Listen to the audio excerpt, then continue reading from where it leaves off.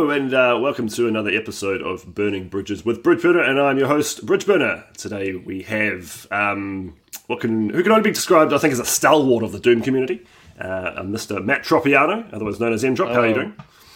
Hey, what's up, everybody? Welcome in, and surprise special guest, Ty the Motherlode has jumped in to join us and heckle from the gallery, much like the two old men in the Muppets. I'm so glad I caught this. I was just browsing, like, who's online right now, and then I saw both of your icons pop up in the chat. I was like, "What, Matt? Fuck! Like, I gotta be there." Yeah, totally. Which one are you, Statler or Waldorf? Like the one. You know what's the best thing about this interview? What's that? It's almost over. It's not a bad impersonation. So Matt, you've been a part of the Doom community and creating content for it for a fucking long time. Earliest credit I could find was 1998. So I guess officially, I released something onto AOL's file servers way back when, around like 1996. Bloody hell! I mean, the fact that AOL existed dates it.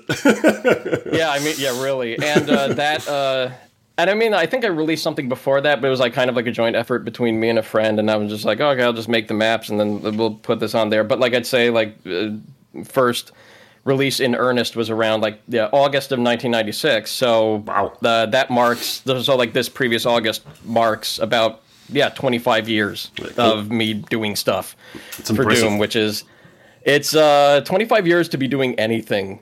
Is a little too long. It's really, really long to. That's a huge do things in. Huge effort, and it's not like, because I can say I started making Doom maps in 2003 or whatever it was, but there's been like huge gaps where I've dabbled for a year, then get distracted by Diablo 2, and then make maps for another year or two, and then get distracted by Path of Exile for 7 years or whatever.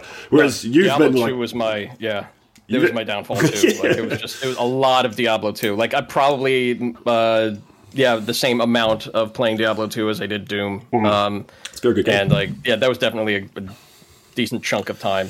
Yeah, but even with that, you've actually managed to, I don't think there's been a year that you haven't actually released something, whether it's a map or a code pack or some sort of tool. So, just looking at your wiki page and just the consistency, bang, bang, bang, things are coming out. What's kept you involved in Doom? Is there something specific that you think's kind of kept you interested all this time? Well, I mean, the thing that started it was I've always wanted to make maps for stuff and my own levels or whatever for whatever games were out or what have you, because I've always been that kid who's just oh, that's a fun video game. I want to draw in notebooks designs of maps and stages and what have you. And I gravitated towards games that had those tools either built in or available in some way. So if there really was not very much internet at all when I was playing a lot of I games. So I gravitated towards games like Lode Runner or Jetpack or anything that had a built-in level editor with them, and then I would just make my own stuff and just be oh my god, I can make stuff. And then when Doom came around, and then I finally had a computer that could run Doom, which was around 1994-ish. There was already people making stuff for it, and then there was already some really basic utilities. And the book I bought on it was called The Doom Hacker's Guide, written by Hank Lukert. I think it goes by a different name now, the Hacker's Guide to Doom or something like that. So it had a title change at some point. So it's but it came with a CD full of editors and sample stuff from around the internet that other people have made, and that was kind of my first foray into making stuff for Doom. And then when a friend of mine got an internet connection, we found better tools, and we started making stuff in that as well, and I just kind of continued on. And at some point, I did move on to say build and then Quake engine stuff, but it was kind of pushing what my computer could feasibly do, and then even when I was like tinkering with Quake and stuff, I was like kind of like, okay, I'm making things, but not making like really really good things. Yeah, because I was going to I have. well, question I had, like that popped up was like, has anything else tempted you to make, in terms of particularly FPS, and you said Quake and build. You say like, yeah, Quake, you weren't making interesting. Like, what pulls you back to Doom? Because you've stepped out of the Doom sphere, and then you've always kind of been yanked back into it. I think the fact that like at some point, when I mean, like, I still like was like in the Doom sphere when like Boom came out, and you had like all those additional stuff in the engine. But like, I still kind of like moved on to like Quake or whatever. But then, what pulled me back was playing this one small like hub map set called, or I think it was maybe like one map with several things. Anyway, it was called Void by Mike Watson, Sybe. And I was just like, holy shit, like, Doom's really, like, kind of, like, expanded. Like, now you can, like, they've incorporated stuff from, like, Heretic and Hexen and stuff and other stuff. And, like, I can't believe things have gotten to this point. And then, like, as I said, if you've seen the talk, I was just like, oh, man, maybe I should jump back in. Because, like, I was like... At least new toys.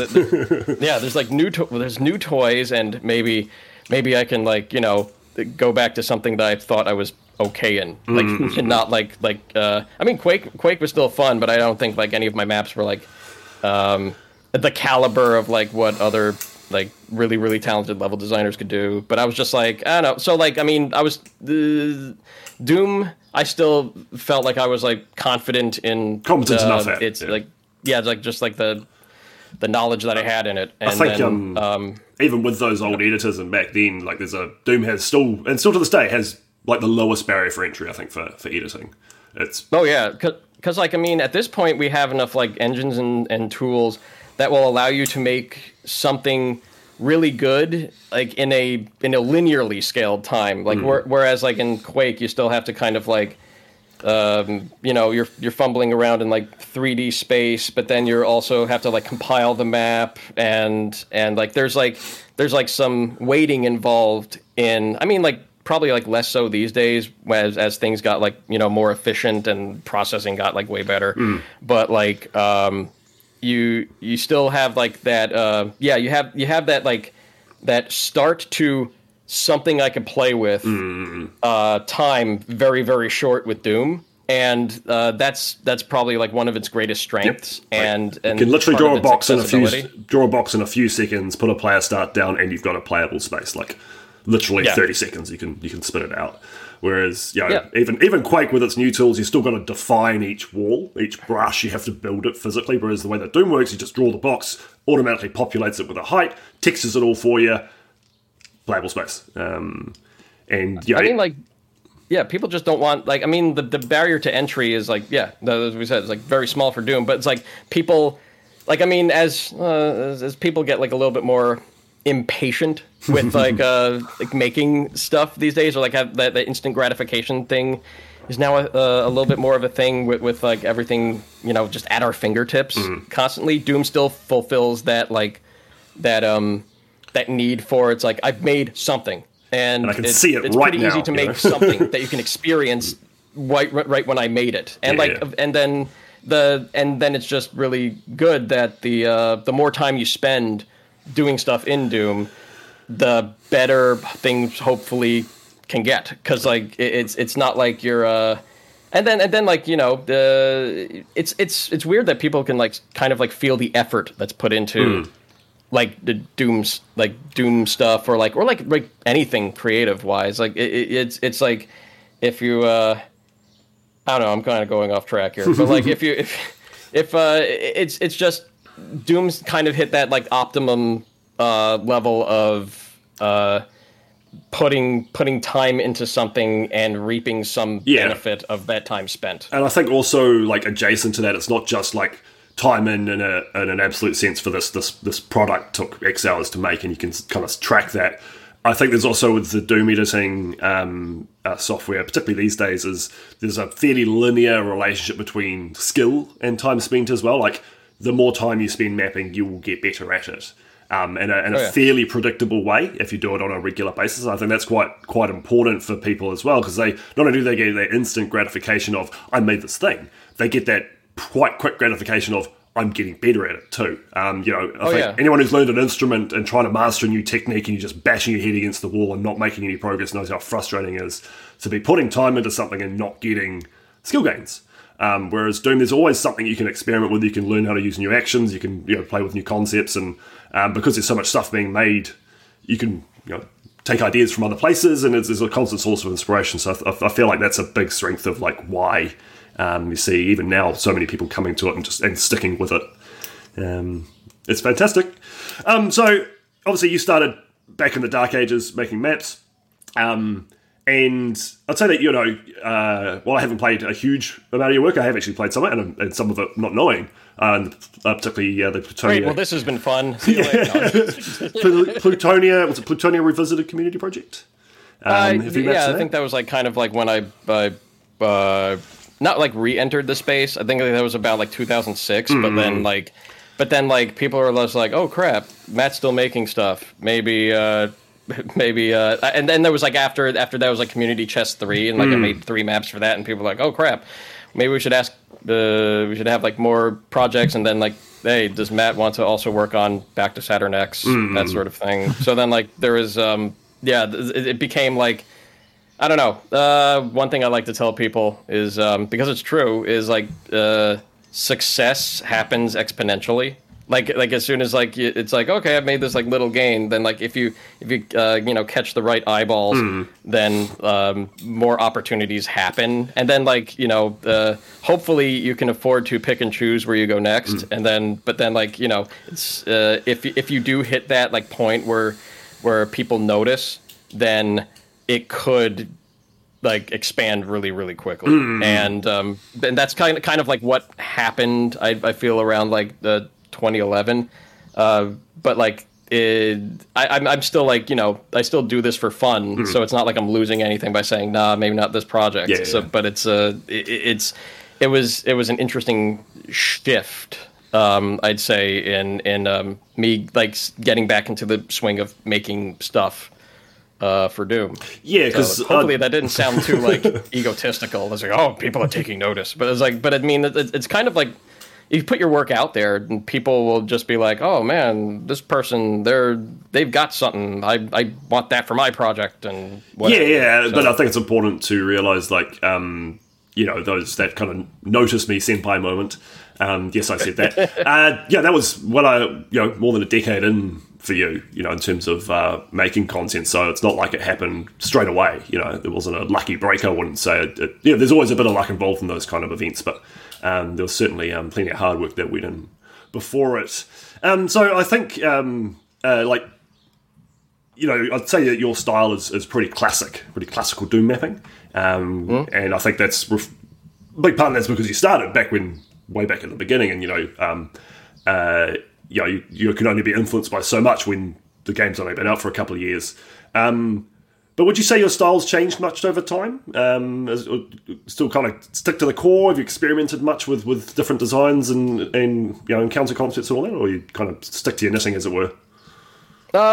I'd say like, yeah, my style definitely changed, like, and even like my influences, because like as people are, as people like enter into the community, and I play some of their stuff as well. Like I'm just like, oh my god, why can't I do what they do? Every mapper thinks that. Yeah, I mean, even people have been like doing it for a long time. So it's just, but like you get in your head a lot about like it's like, oh man, that looks so cool. I wish I could like knew how to do that, or figured out how to like kind of like incorporate that sort of like style in my work. But then like, I mean, even early on, I think my early influences were probably like, these are some old names, Bjorn Hermans, Holger Nathrath, Dr. Sleep. I have no idea who you're talking about. Yeah, I know. It's like McGregor in the recent. Like, I mean, like, but these were like some Doom greats way back when. Ika Kiranen, who like now has like I think still maybe works for Valve. I don't know.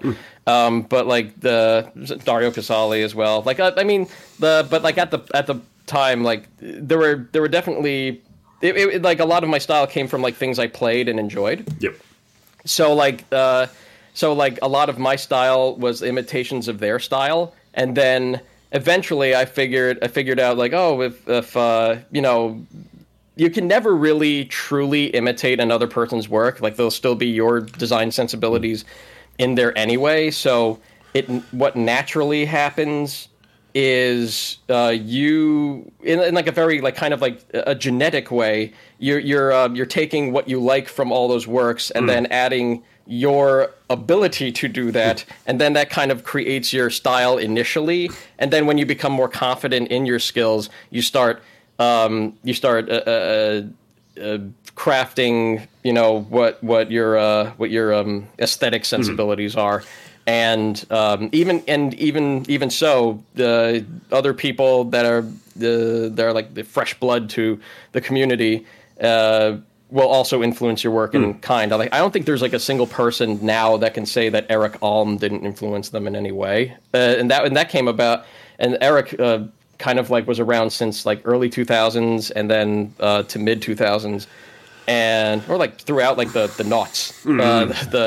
And a lot of people after what I call the post-Almian era, people have imitated Eric's work because they like that heavily like orthogonal and geometric style, and then then like, you know, the slaughter mappy stuff in Scythe 2, and a lot of his work, probably around the Scythe 2 era was like the greatest influence. And I mean, for sure it influenced my work. You could see it in like other mappers like Skillsaw, AD. Dragonfly's a big, always talks about Eric Alm's influence on his Dragonfly. work. But even like, you know, someone like myself, I would like you say, there's no one that hasn't been influenced. Like, me maybe. And then I was like, actually no, Scythe 2, like Temple of Gaia. The first time I played that map, just all that G-stone, you know, lovingly crafted in this big, huge, you know, slaughter arena kind of setup.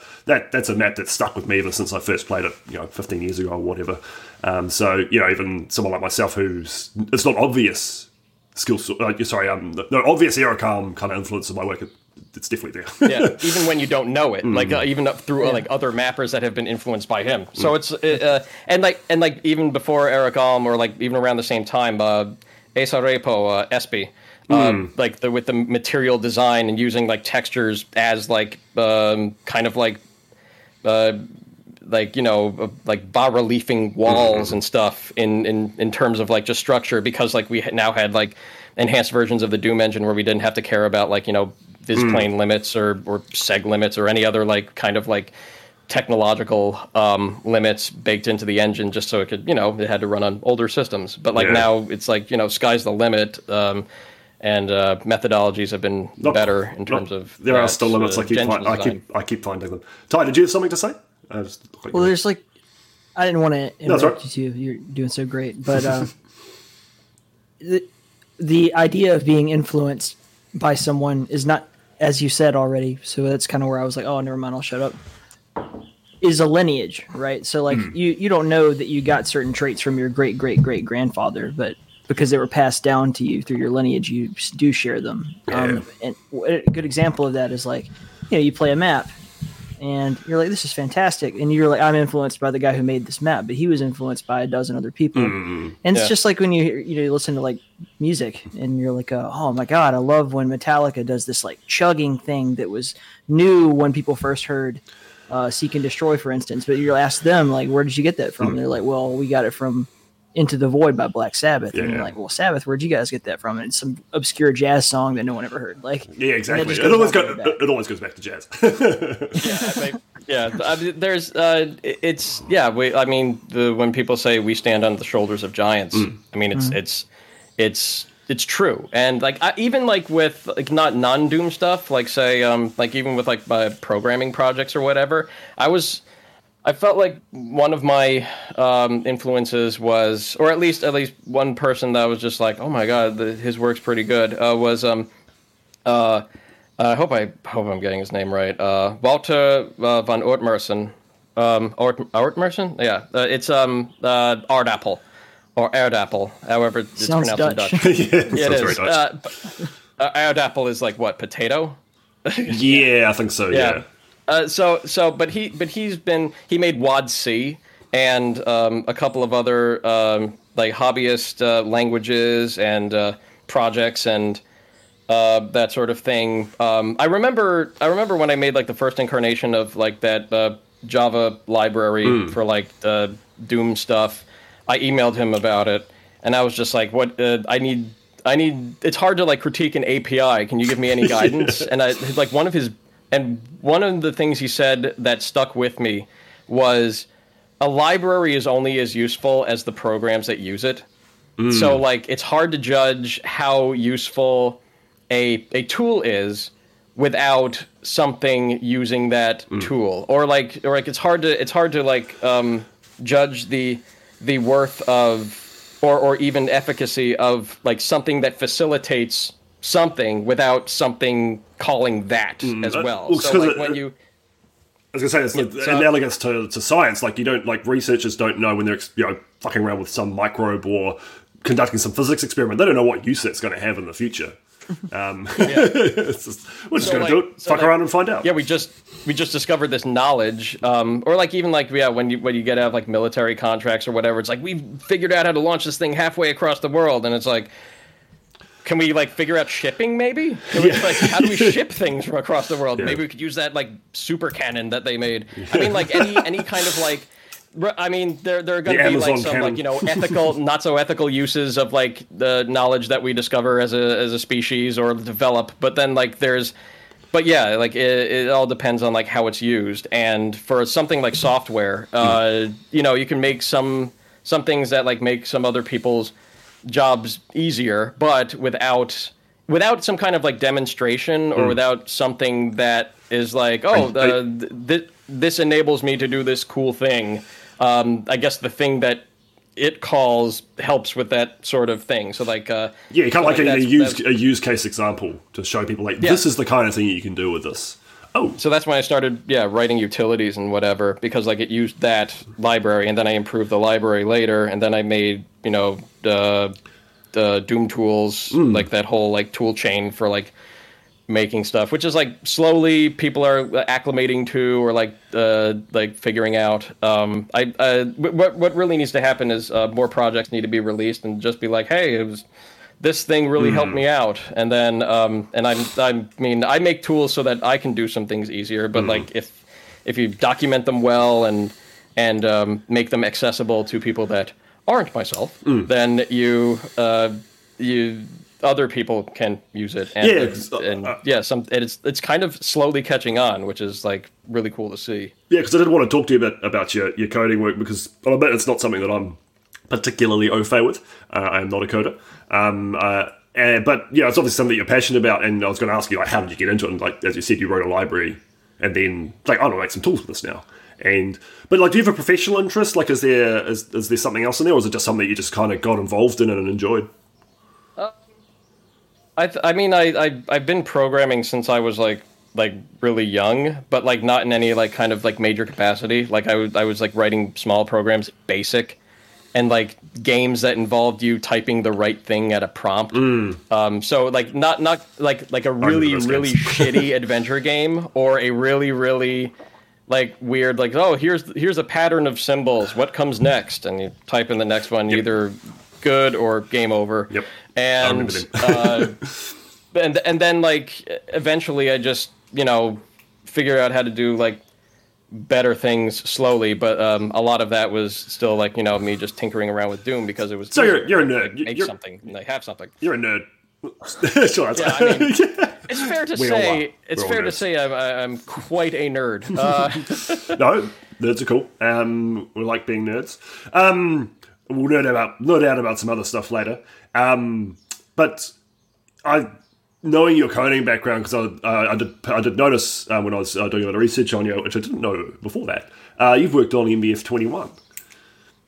I would say not as a like a design driver, but more of a I guess I guess my role on MBF 21 was more of a since I'm going to be writing a utility that'll hopefully get people to make stuff in MBF 21 or the next backported standards that are still would be accessible to modders. It was kind of made sense for you to be involved from the ground up kind of thing. I mean, my involvement, I would say, would be I'm like a ballast. If things start going off the rails, it's like, okay, what can we feasibly implement, and what can I feasibly implement? You're the feature creep alarm. I mean, that's how I'm treated in a lot of that's an important role. Projects. Adventures of Square, I was project coordinator, and it's just okay, we have to take everybody's ideas, but then it's what can we feasibly do? Who can do it at this point, and what have you? And that is the thing is you don't ever want to say no, but then you don't. But then I don't really have a problem with saying no, especially since when I'm okay, I've learned that when you go, oh, this is a good idea, but this may not work well with what we currently have. It doesn't mean it's a bad idea. It just means it may be something that keep in mind work really well. These connotations and this roll-on effect, and has to integrate with this current feature. And but one thing, because I do want to talk to you about Square and project management and that kind of stuff. But before we leap over there, curious. One of the curiosities for me about MBF 21 and just Boom in general is why now? Why is there suddenly? Because apparently it only took a few months of work to get it to this point. Certainly not years of work. Was there a catalyst for this kicking off? I don't know if there was a particular. I don't know if there was a particular thing, but I know that there's kind of been this this growing feeling that since I mean it's not like. So I guess we're going into the burning bridges part of this podcast. No, the one critique I had about burning bridges with Bridge Burner is there seems to be more bridge building than burning, sir. It's an ironic name. A little bit of false advertising. Working our way up to it. Yeah, you got to build the bridge and then you burn it. And then so at the end of the podcast, at the end of the podcast, I tell you to fuck off when you're a cunt, and then that's the burning. Yeah, just alienate everybody. This is the opportunity to start. Saying I was never your friend. No, it's actually an episode of Jeremy Kyle. Yeah. No, I would say there's since ZDoom, GZDoom has been a popular engine, but then in order to do its really really advanced stuff, you the proper way is kind of to learn even maybe a new scripting language or a new way of modding things, and for some people that's still kind of that's the barrier to entry talk. The barrier is kind of raising a little bit. In terms of, ZScript has a bit of a barrier, or at least perceived as one for sure. Yeah, definitely. If you're used to decorate, then you can still the actor definition language that's been in ZDoom from 2002, and a better version was 2004 and 5, and that's the version we know today. But and ZScript kind of adopts a lot of the syntax and language for that, but then also adds on a more C-like methods and also it taps into the source code a bit more, but heavier. A lot of logic stuff. Yeah. You do so that's when people are it may not be one of those things where it's it's hard to learn. It could also be just it seems intimidating. I think it's a case of where do I start with something Decorate's relative is an easy one to I'm just going to make an actor. I'm going to make a torch or something like that. Whereas ZScript is I know I can do all this wild stuff in the engine, or tapping deep into the code. How? What? It's almost you don't know what you can do, so you don't know what to do. You just know that you can do cool stuff. It's I think the term is choice paralysis. Yes, analysis paralysis. Paralysis by analysis. Yeah. It's where okay, I want to make a new monster. How do I do that? And there are some tutorials out there, but then the tutorial can only do so much in examples. So you still kind of have to there's still that barrier to entry, and especially if you're not going to be confident in your early abilities to make something, so like that just, you get in your own head and stuff like that. But then like MBF 21, I think, came around about because it's like, oh, we could still use Dehacked to put some of these like newer things in here, like things that we thought was missing from Boom in terms of modability, and then just kind of like figure a way to port it into the Boom engine or like its successor, like I guess DSDA Doom, for like the speed running and demo preservation, but also it's Boom compatible. So that was like a good starting point, something modern yet not modern. And then like the other bit of the legwork was like adding getting people on board that could easily port that to the later source ports, like lineagely, like Eternity or Z-Doom, GZ-Doom, and stuff like that, so that it's not a new standard, but it is like kind of like bringing the future to the past in an amount that would be feasible for people to still create cool things, but with the smaller barrier to entry. And like and then you need tools to kind of like support that. So when I was writing DecoHack, the decorate to dehacked converter type of deal, it still uses its own like special language, so it's not pure decorate. You can't just like take decorate code and then put it in and expect it to work. No, it still is like has to work within the limits of say vanilla Doom or whatever kind of patch you're writing for it. But the but like then it's I was writing that because I wanted to make really, really cool vanilla mods, and then which may or may not had to do which may or not like the Unity port may or may not have had something to do with that, just to have something out there that would be compatible with that. But it was still like, maybe I should just revisit vanilla because like it was explored but still unexplored in like really, really like super amounts. And so I was writing something that would make that easier, and then when MBF 21 and all those other things like the extended things and states and whatever got added to Doom, I was just like, that's easy to support. I could just add like another supported type here, and then MBF 21 came around, and I'm just like, I could add that in as well, so you have to have like utility writers on board, and then.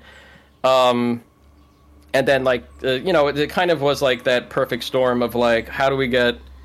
I wish older Doom had these like features, and then people going like, we're already working on stuff that like can make stuff like that easier. I'm definitely jealous of the block crawlers flag. I'm just like, put it in GZ Doom now, Graph, damn it, block ground enemies flag. But I mean, that's going to continue down its road, and it's seeing success with how it is. Like I think I said at some point, like even like earlier today, I was like GZ Doom is at this point it's not a Doom engine. It's an engine that coincidentally runs Doom. I still think, like, at its core, I mean, I'd say probably more so with like the stuff like Raze being added in. At its core, it is a Doom. Its primary purpose is to play Doom and Doom mods. So I'd still call it a Doom engine, but you're correct because you can see things that are getting released that aren't Doom, your Hedons and your Solakos and your Age of Hells and your Supplices. So it's still Doom-like. Still a Valkyrie.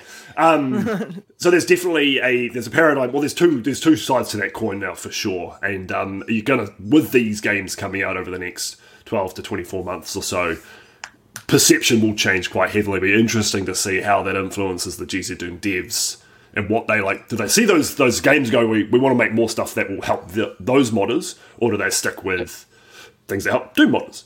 I mean, like, that's how like things happen. I guess if you're like making like tools and engines or whatever, like you're. What's your use case? Who's using this stuff and how do you make them happy? But the hardest thing if you're like making any kind of like utility or any kind of tool for anybody is you want to see the tool you're making be useful to somebody, and then there'll always be like feedback on on like what, like, oh, if only we had this little thing that would make this easier, and so on and so forth. But like, you still have to like temper it with what can I feasibly do with how I wrote things. Is this worth like rewriting this part in order to support that? Does this change the initial philosophy that I had with this project, or does this take it into a direction that like I already like kind of disagreed with, and that's why I made this utility in the first place. A good example of that is with Ultimate Doom Builder, which is palatial editor, and Boris in particular does absolute sterling work doing those little changes and requests when I yell at them. But they took out a bunch of functionality. They had a lot of various script editing options for map info and decorate files and all that kind of stuff built in. But I was like, this is stepping away from our design philosophy. I actually cut those out because you can edit them in Notepad, so it didn't need to be built in. And there's a little bit of a few complaints here and there, but it's like I can understand why. It's like, no, we're going to stick to what we do. We're going to be a really fucking good level editor. If you want a text lump editor, there's Slade. For decorate-based stuff, you can just literally use Notepad. And it was obviously an interesting decision from the plate. Just like, no, we're gonna step back from those peripheral utilities. Yeah, it's I mean, what was I gonna say?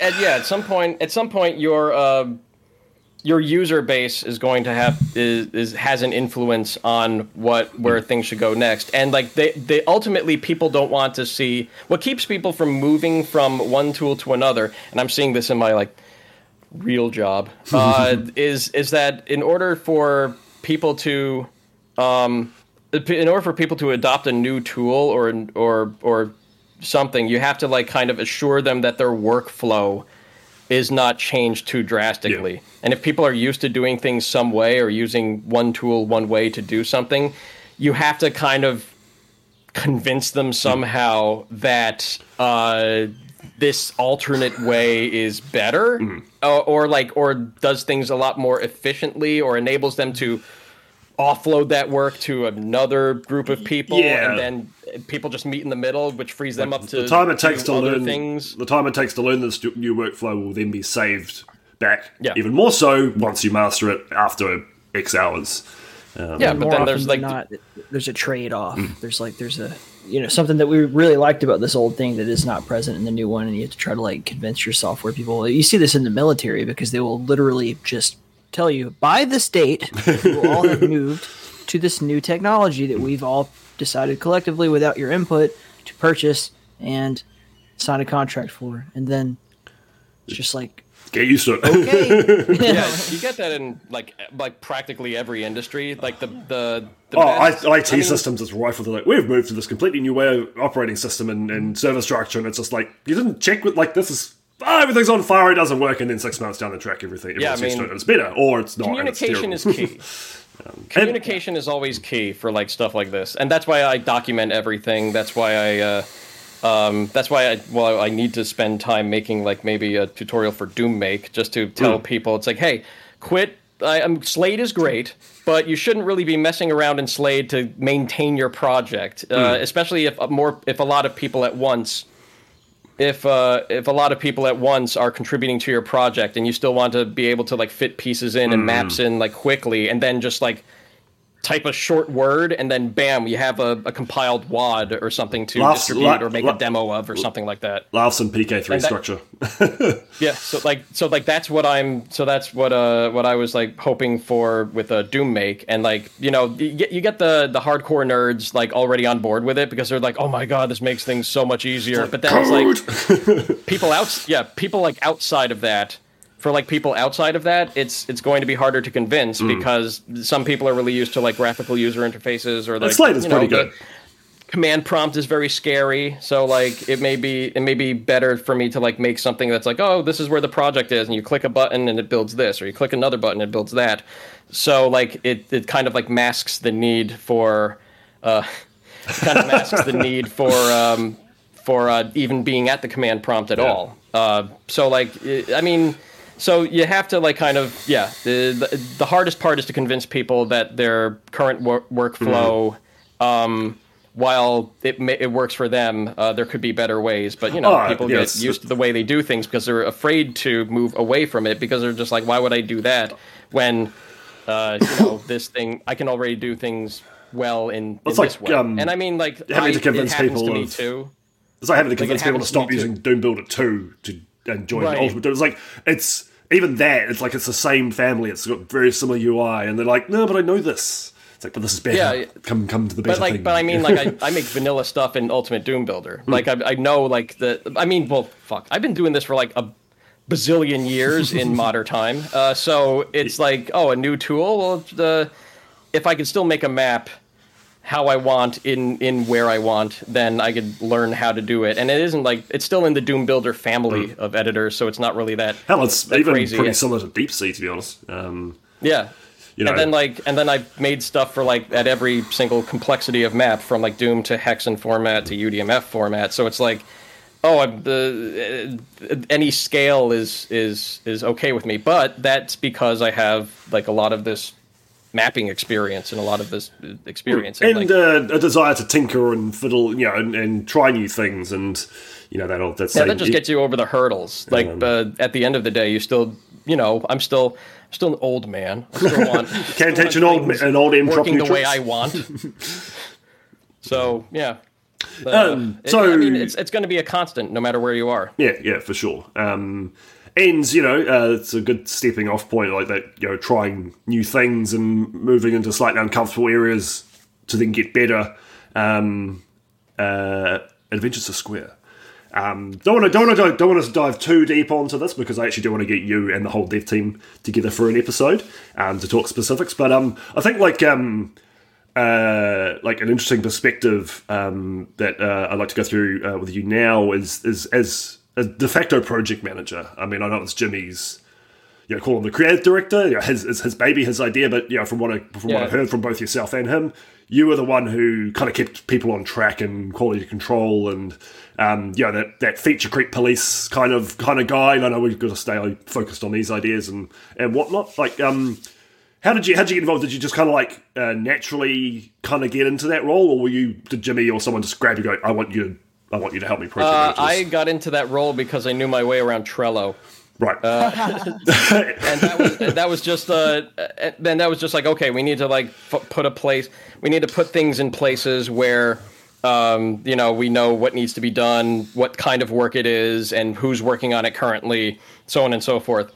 And then when that happened, I was just like, well, things are getting more busy. We need to figure out, who's working on what who can work on this quickly, or who needs to work on this piece, and who's the primary designer, and whose hands are like these maps in, who's fixing things up, and with like it was about I think a 7-person team at that point. So and everyone was like kind of like stretched in several different directions, but and we were still in that mode of we don't know what Square is going to be. So what works and what doesn't is still a very big open question. So when we organized all of the ideas, it's like, okay, what can we do for episode 1? And then after episode 1 was done, we kind of saw how things were progressing in terms of tone, in terms of like how things are progressing in the project itself. And like, I mean, I'm not going to lie, there was like a lot of growing pains, and like even though we were like I considered ourselves the new Alpha Dog Alliance. If you ever heard of that like group of developers way back when, they made Strain, but it was like a lot of like big names in modding at the time in the Doom modding community. But but it was like one person corralling them together for a project and then organizing everything via emailing list. Holy shit! And then that was like, coordinating work, but then these were all people that were, talented individually, like they were doing polymaths bit of a super individually. group. Yeah. And then you had to like, figure out what everybody's strengths and weaknesses are, or especially what their quote unquote roles are. And then like but like nobody really needed to like fit in particular roles because we all were experienced in doing things. So the hard part was just like, okay, who's become like the auteurs of these pieces, and how do we like follow their lead on like say maps or graphics or or what have you. And I mean, like even early on, I was like, I got like maybe a tiny bit territorial around like sound design and whatever.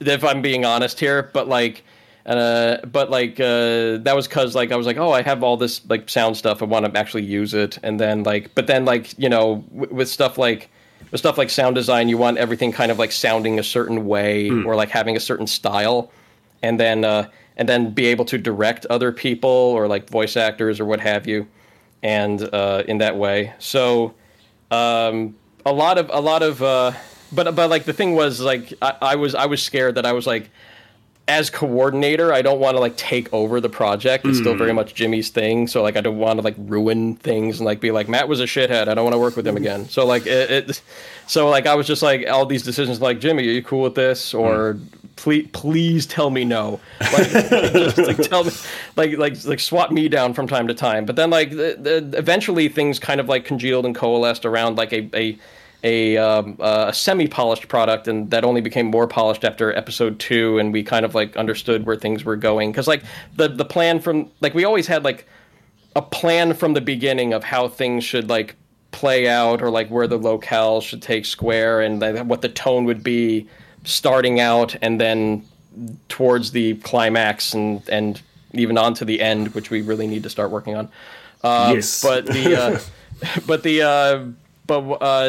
But like we had a lot of unknowns, and then in order to figure out those unknowns and turn them into knowns, we had to figure out like who's doing what, and what kind of maps were we thinking of making, and then just like we tried to give people as much of an outline of an idea, because we know we're talented people. We don't want to constrain people's work. We want them to like, shine within a box. Yeah. But you don't want to make the box too small. So that's that was like kind of like the goal. Mr. Ty? Yeah. So I have a lot of questions in regards to project management and being a producer in general, because it's recently become like, my path in life.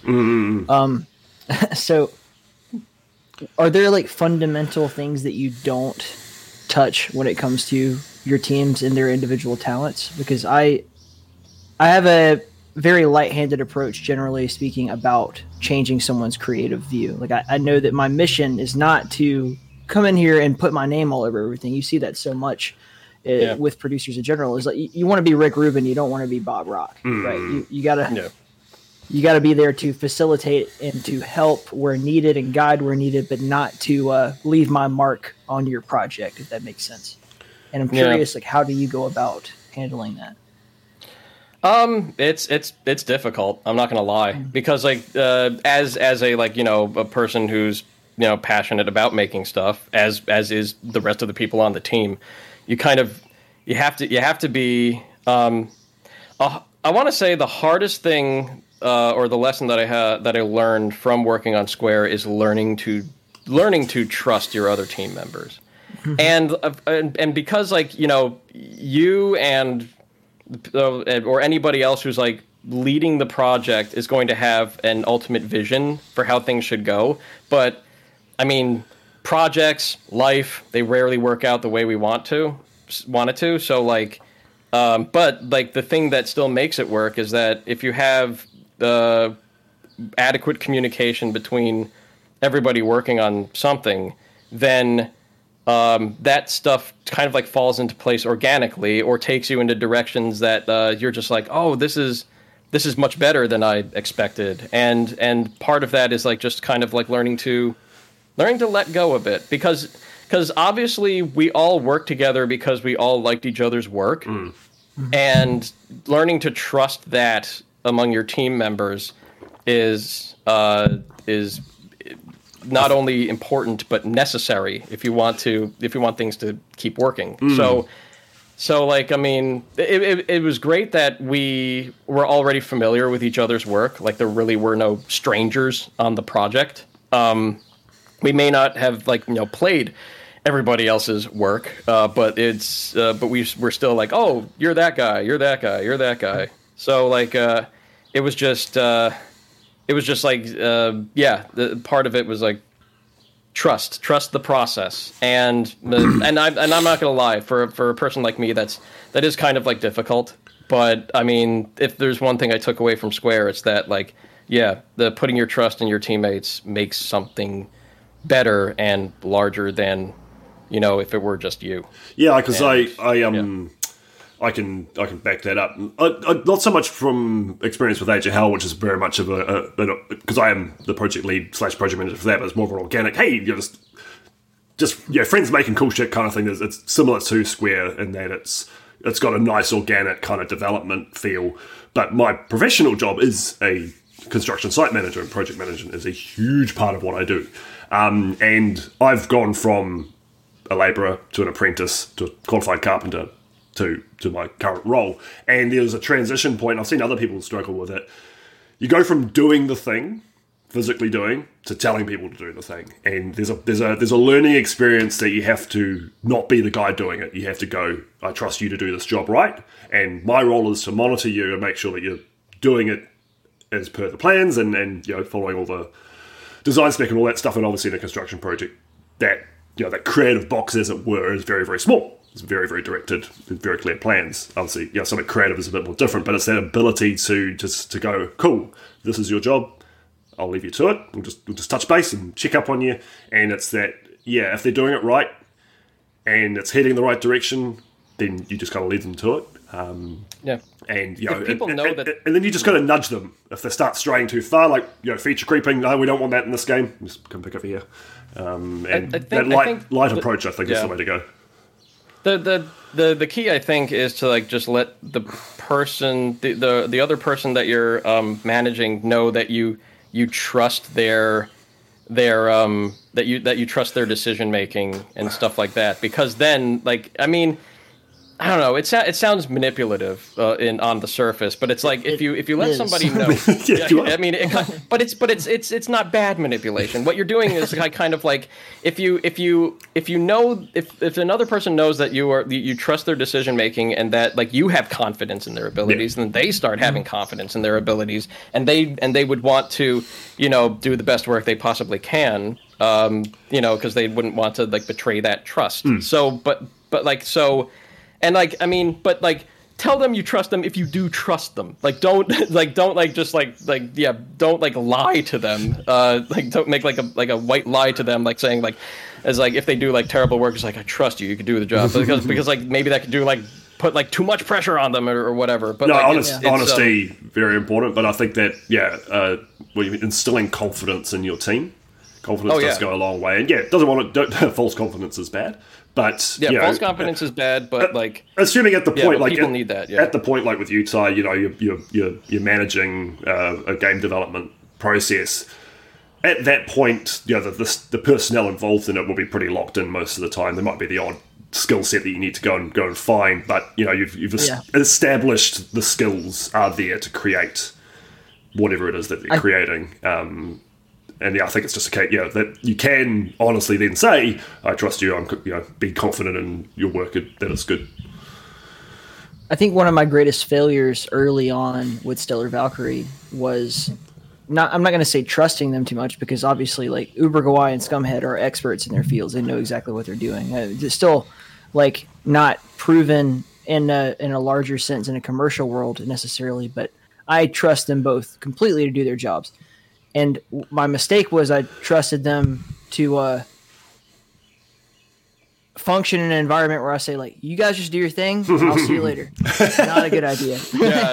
Some people do need, like, a little bit of, like, redirecting on the path. Yeah. Like, because especially if you have an idea of how things should go, you like kind of, it's the delicate balance of, like, you don't want to have too tight a hold on your creative resources, but you don't want to let them loose, because creators gonna create. They're gonna like just keep going. And well, think of that paralysis by analysis thing. I think the important job there for a project manager is like you don't want to tell your Scumhead, make me a monster that looks like this. You don't want to do that, but you want to say make me 2 monsters by over the next 2 months. That's your job. And here are the parameters. Yes, one needs to be we need a flying enemy, and we need like a rate, just broad kind of general scope, give them some guidance, and then, it's Scumhead, he knows his art style, he'll make it look, it'll fit the game, you don't have to micromanage the visuals and that kind of stuff.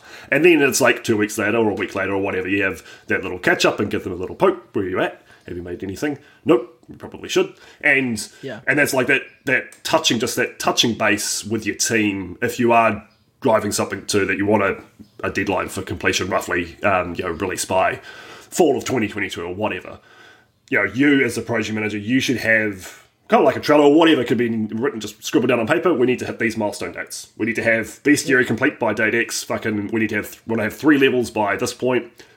All the levels made by this point into testing these months to meet this release date.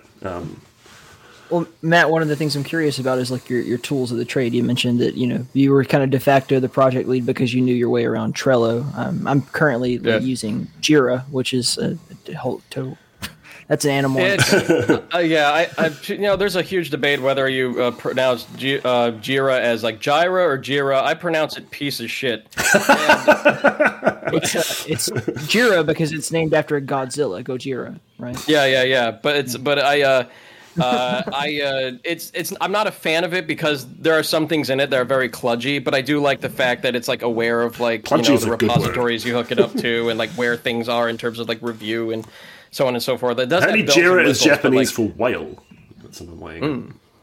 It is kind of a fat tool. It is a lot of stuff at once. A lot of shit as most Atlassian branded tools are. I think they bought Trello, and I'm just like, oh god, oh no, it's gonna go bad. But like, but I like Trello, or maybe they're just like, yeah, we should replace Jira with this, and I'll be like, okay, good, I like this.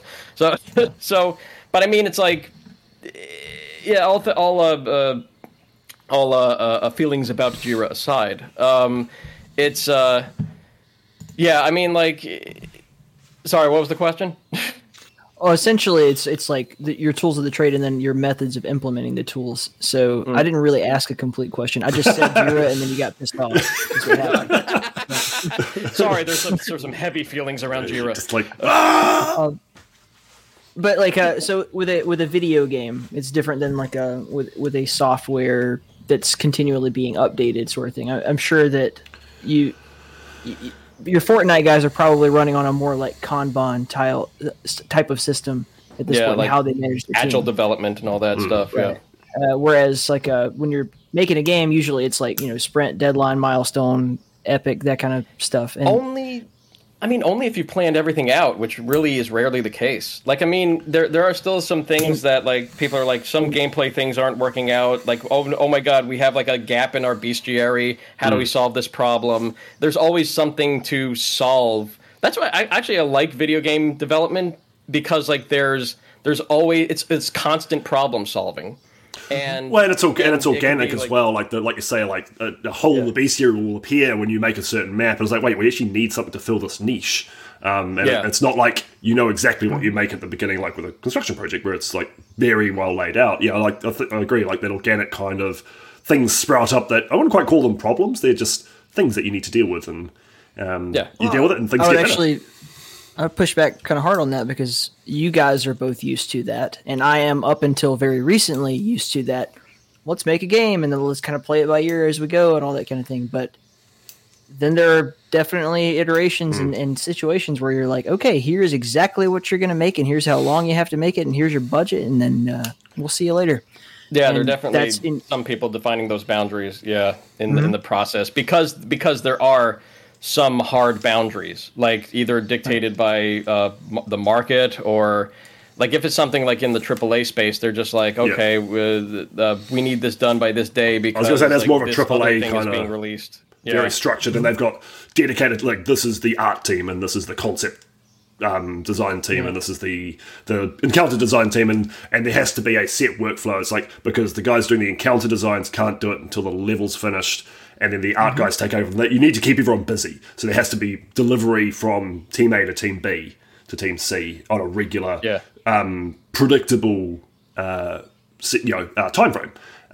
Whereas, with most indie devs, and like not so much for what you're doing, Ty, but just something like Hellslinger, and like couple of guys, 2 or 3 people, just kind of making what they love and doing what they can and just keep them busy. And they've got that kind of more chaotic, organic approach. And, someone like Hellforge Studios I'm not going to go and apply structure when they've already got a working process.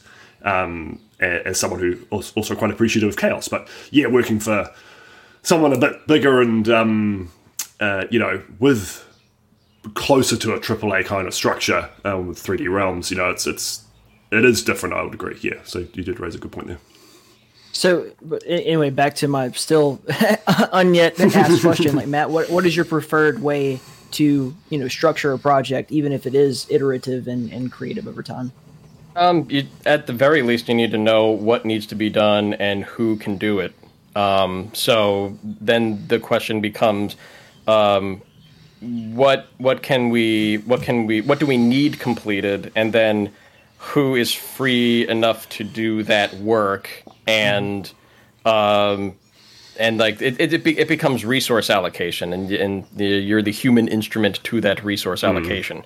So like when we had to like prepare things for Square, it's like, okay, we have all these enemies. Now we figured out all these enemies. We need art. We need a sound for it. We need to write the actor code, and these are the maps. And we've already figured out who is in what map slot and what kind of map it's going to be, so that we have like a narrative, or not a narrative arc, but at least like an adventure arc to how things are supposed to flow. And then when certain things or enemies or items should be introduced throughout that episode. But then like at the end of the day, it's like, we build our foundational pieces, and then you have who's working on what, and then what are they best at, or like do they keep getting the same kind of job because we still want like a cohesive art style. Like Captain J does like a lot of our sprite work, and they all kind of like now have a cohesive style to it, like all the new stuff, and he works well with like imitating the old Jimmy Paddock style of like sprite work and stuff like that. And I think the only sprite I made like 2 enemies, and that was like the Strongman and the Pyramind. I fucking knew it was the Strongman. It just screams being but dropped. like, I mean, that was Strongman's my baby, really. Like, I really wanted that enemy in. But like, but the thing was, it took me 2 months to do the graphics for the Strongman, where it could have taken like Captain J like a week. But I think at the time, I don't think he was as heavily into the process. I don't know. It's been years. Unfortunately, it's been years, so I don't really remember too much. But I was just like. But then, like, he was, like, involved doing that stuff, and then like, because I wanted things to, like, look a very specific way, but I mean, like, I don't know. It like, I learned, I was just like, I'll just have him do all the sprite work. He's just so good at it, and it's, like, way quicker. And then, like, the Jimmy and Zazer, I think, are, like, on texture duty, and then Captain J as well. So, like, we do hover around our talents. So, like, we have, like, some people are good at graphics, and some people are, they're all, like, pretty good at map design, and then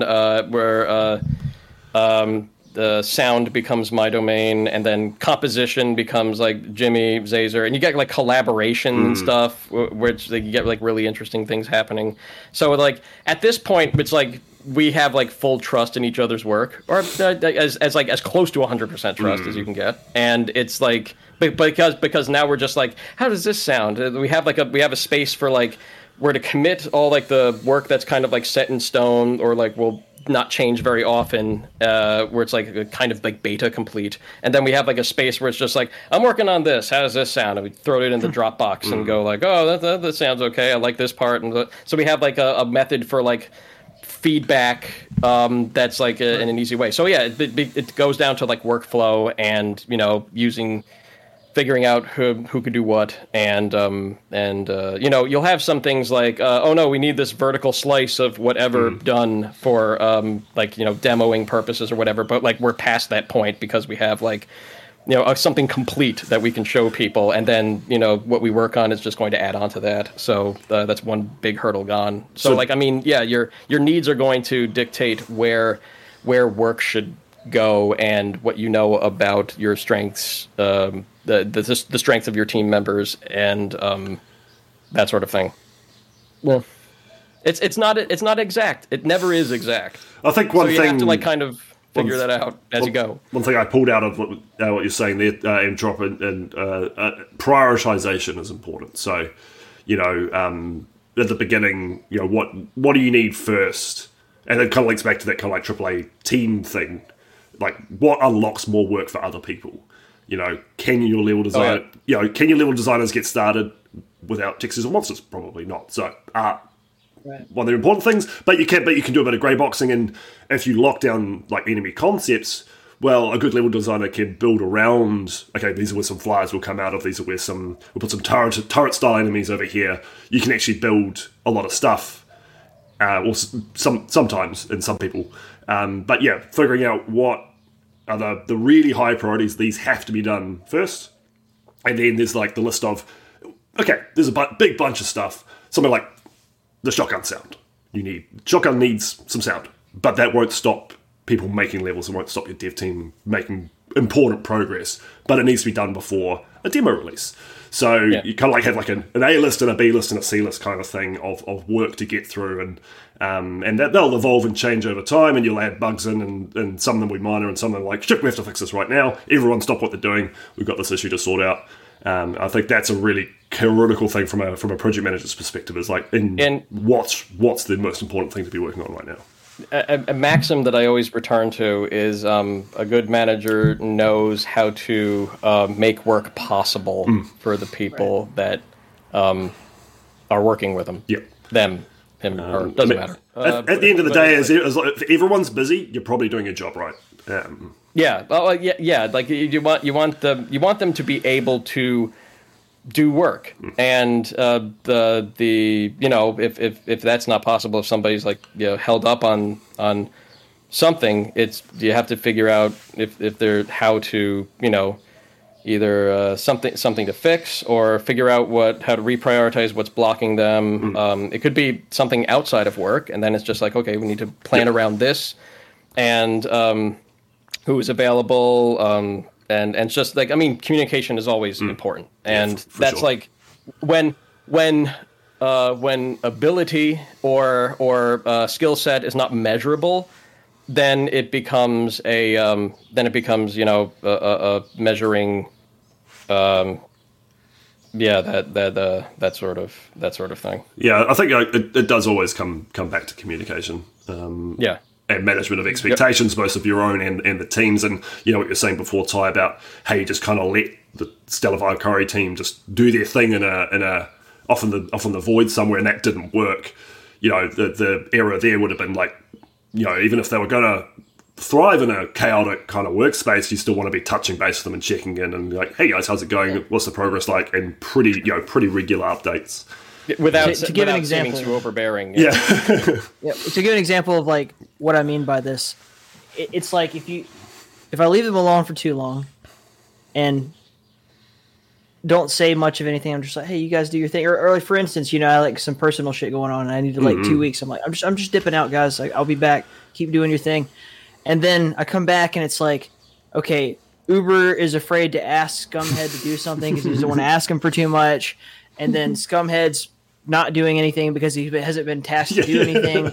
And Chris has written a whole new script that I didn't know about, and I'm just like, what the fuck is going on? It's like one child's in the corner banging on a pot, one's over there setting fire to the curtain. It's like, what are you guys doing? That's why stand-up meetings are good. Stand-up meetings are just like, what are we working on? Who's doing what? And are we still? Do we think we're still on the path of what needs to happen? And meetings are good. Communication is key. Always, always, always communicate. The worst thing you could do is like, either not have enough information for somebody, or like something is unclear, like over like the overview of like the project. Because like, I mean, I don't know. I'm like the kind of person that still like documents all of his work, even if I'm like the only person who sees it, because like like if I work on something like 2 weeks from now, I want to know what I did those weeks before. And and I find myself like going back to like some work, going like, did I even like write this part? Is this even like the written written in a way I wanted, and then I go back and I read the documentation and the code again, and I'm like, oh yeah, I am a genius. Yeah, And you're a unicorn. Like, Yeah. you're one of very few who actually works that way, because when you take someone who's used to working on more or less solo projects, yeah, and then you tell them like, oh no, we have to document everything. yeah. Do you know? That like doubles their workload. Do you know? Do I you need know to who? communicate with future me. Do you know who's That's what I'm exactly doing. like that, Ty? Who's like 100% resistant to any documentation whatsoever? It's Mr. Cat. Because he's used to working on solo stuff and doing everything himself, and he's a fucking wizard at that. But getting him to like make a list or work to some sort of I mentioned Trello, and just I could feel the disgust pouring off him. It takes some time to get somebody acclimated to it, but it's like the reason why I document everything is, like I said before, I'm communicating with future me.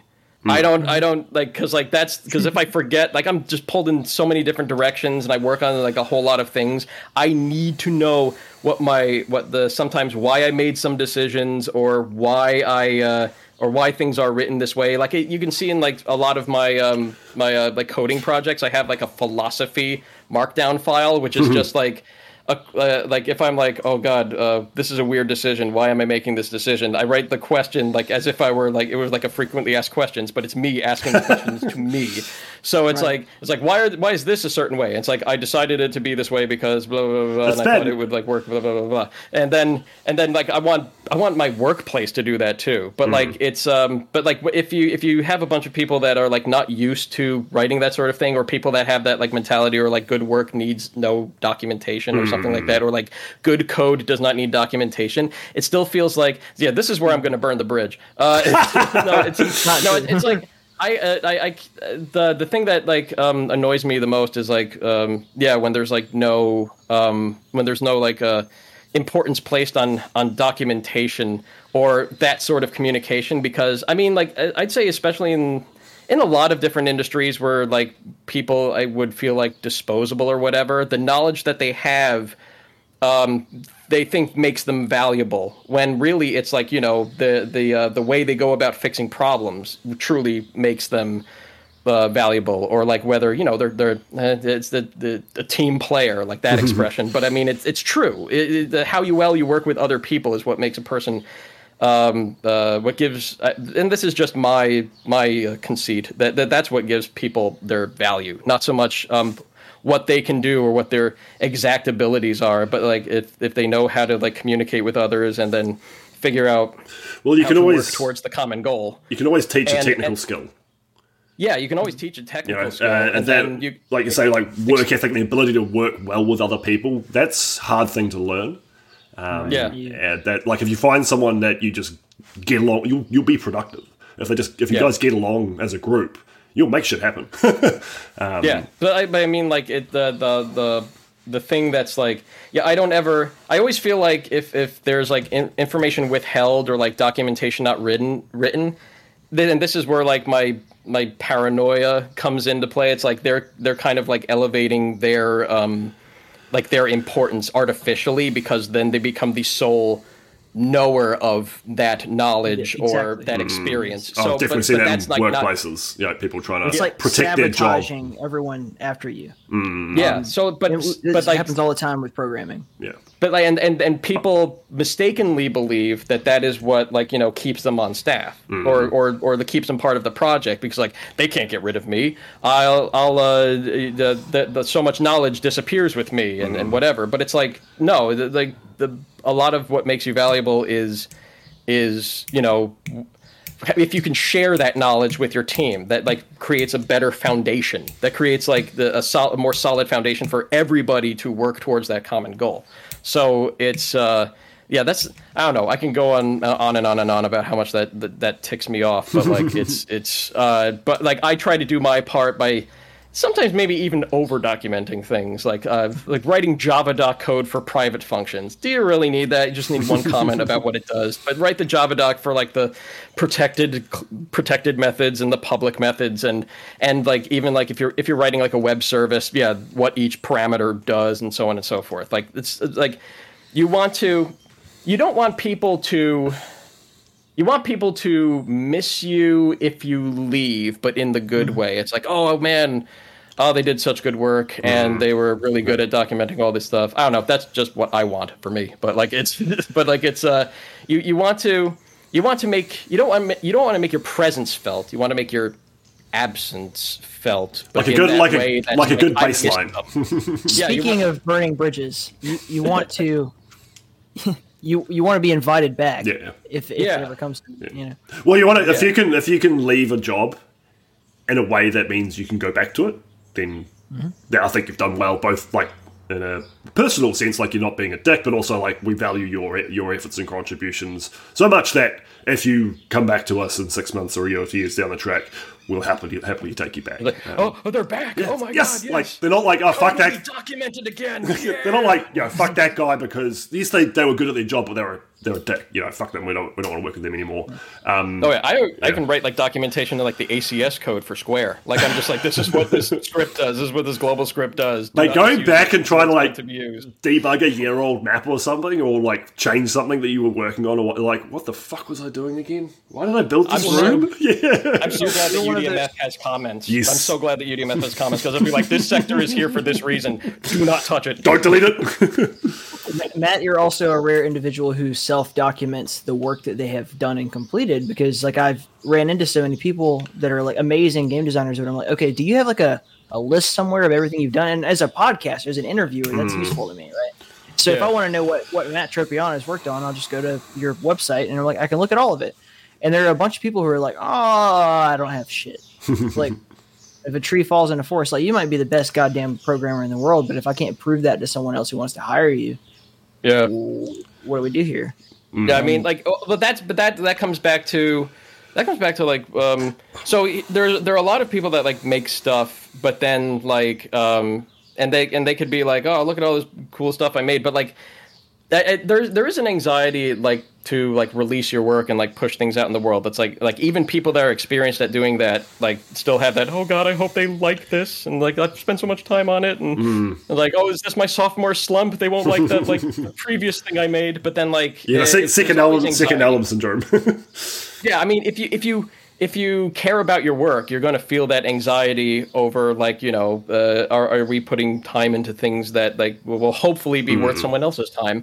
And the only time you can prove that to other people, or like even make that like hey, I, as you can see, I can design maps pretty good and make things look cool, and without putting your work out into the world, nobody will ever like there's no proof, but you have to kind of like I'm not gonna lie, self-promotion is not a skill I have, because like I always feel like, oh, it's like a confidence or an insecurity thing. It's like, who the fuck am I to like push things out into the world and believing they're worth somebody else's time? It's like classic imposter syndrome kind of.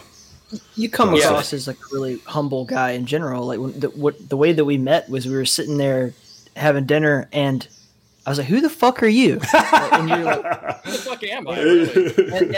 And that's coming from the same point of view. It's like, who the fuck am I? I don't know. But you just handed me, you didn't say anything. You just handed me the card, the Big Brick Games, like Square card. I have it somewhere. I can't dig it up. That's great. But I'm just like, okay. Well, whereas I'm like, I'm motherfucking Bridge Banner. Like, I mean, I was gonna joke that that's like when people tune into this video podcast, they'd be like, who the fuck's this guy? This isn't Jimmy or Arlene or the guy who made Proteus. Who's this guy? Well, actually, that's it's completely different.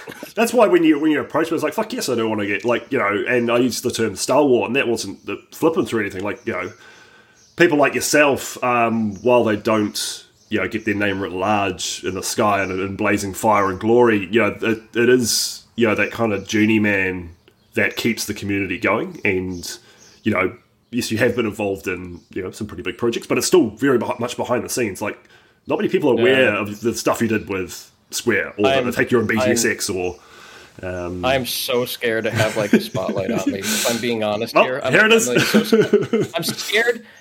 This is, you know what, this might be betraying kind of like where the story for, or at least like the backdrop to the story of episode 3 of Square is kind of like leading, but it's like I am so scared of being placed on the pedestal. I'm like so scared of like that, like kind of, because it destroys people. Like when you see like the people in the indie scene who have like made things that people like, there's that going mainstream kind of moment, yeah. Yeah, kind of like there's not like so much. It almost is borderline. It's almost borderline worship, but it's not really. But it's kind of like, okay, we want this person speaking at our conventions. We want this person because like, oh, they're people know about them, and that will bring people to our like, you know, conventions and stuff like that. You become if you hit that, like there's a specific level of like fame or notability, celebritydom. There's a fame or notability that like you become a tool for promoting other things, and then that kind of like accelerates and then gets to like some sort of like, you know, some sort of like critical mass where it's just like we're sick of seeing this person or it's like, or they've been elevated past like a level of fame that they could even be comfortable with or could even like deal with. And like, I mean, of course, me talking about this makes me sound like the most conceited person on earth, but it's like, I don't want any of that. I'm happy being just like, oh, that's the guy that worked on that thing. And everybody else, nobody knows who I am. I'll open up on that a bit because I think that Bridge and I both hit that point in our lives way too early. Probably. It's not something I usually don't talk about this publicly, but I'm around a lot when I appear to not be around. Like I don't hang out as much as I would like to in the Keep Discord server, like the actual public server, because I am afraid when people show up and they start talking to me that they're not just talking to me as a human being, they're talking to me as a potential route for them to attain some sort of like whatever for their game. Like And even at like the level of the level of success that In the Keep has had so far. Like, well, people will see like, oh, like I'm nobody compared to that. This can help me. Yeah. And I know exactly how far along in the world I am. I know how many people listen to the podcast. It's not Joe Rogan or anything remotely of that sort. But I know Joe Rogan has very extreme like vetting for who he talks to, because it's like I want to talk to people who want to talk to me on a person-to-person basis. You don't think so? I think like he definitely wants to have people on the show that he wants to talk to, but the cynical side of me is like, oh, this person is in vogue. This is an opportunity to get them on the show. And this helps, this helps viewership for the podcast. I won't air my opinions of Joe Rogan because I won't stop talking. My opinions are very, very cynical in that way. And it's like, I mean, like there's the discussion of who he platforms, but it's like, but like, I think it's just very much a not a numbers game, but it's definitely the bring somebody on that'll bring more eyeballs to keeping him employed. Anyway, we're not here to talk about Joe Rogan. Anyway, I'm using this as an example of a gigantic podcast, right? Like that people see as an opportunity to promote what they're doing. And then oftentimes when you get to that point, it's no longer like a human conversation. It's like all the great things I've done. It's like being on David Letterman or some shit like that. And that's not what I want to facilitate. And I'm terribly afraid of being in that position. So I think like with someone like yourself, Ty, because I've known you for a while now, but the way that you go about I think because you are a very genuine person, I'd say it's actually pretty low risk for that to actually affect you. You're pretty fucking down to earth. Maybe I've worded it poorly. What I'm saying is I find it annoying when people do that. Oh, okay. I don't want to have that conversation. That's fair enough. I thought you were worried that it would like keep happening and kind of push you into a different sphere, because that can happen, and celebrity ruins people. They get pushed into the limelight in ways that they're not like prepared for, or particularly with like you look at like child stars and stuff like that. What happens to them when they end up mega famous at fucking 12 years old?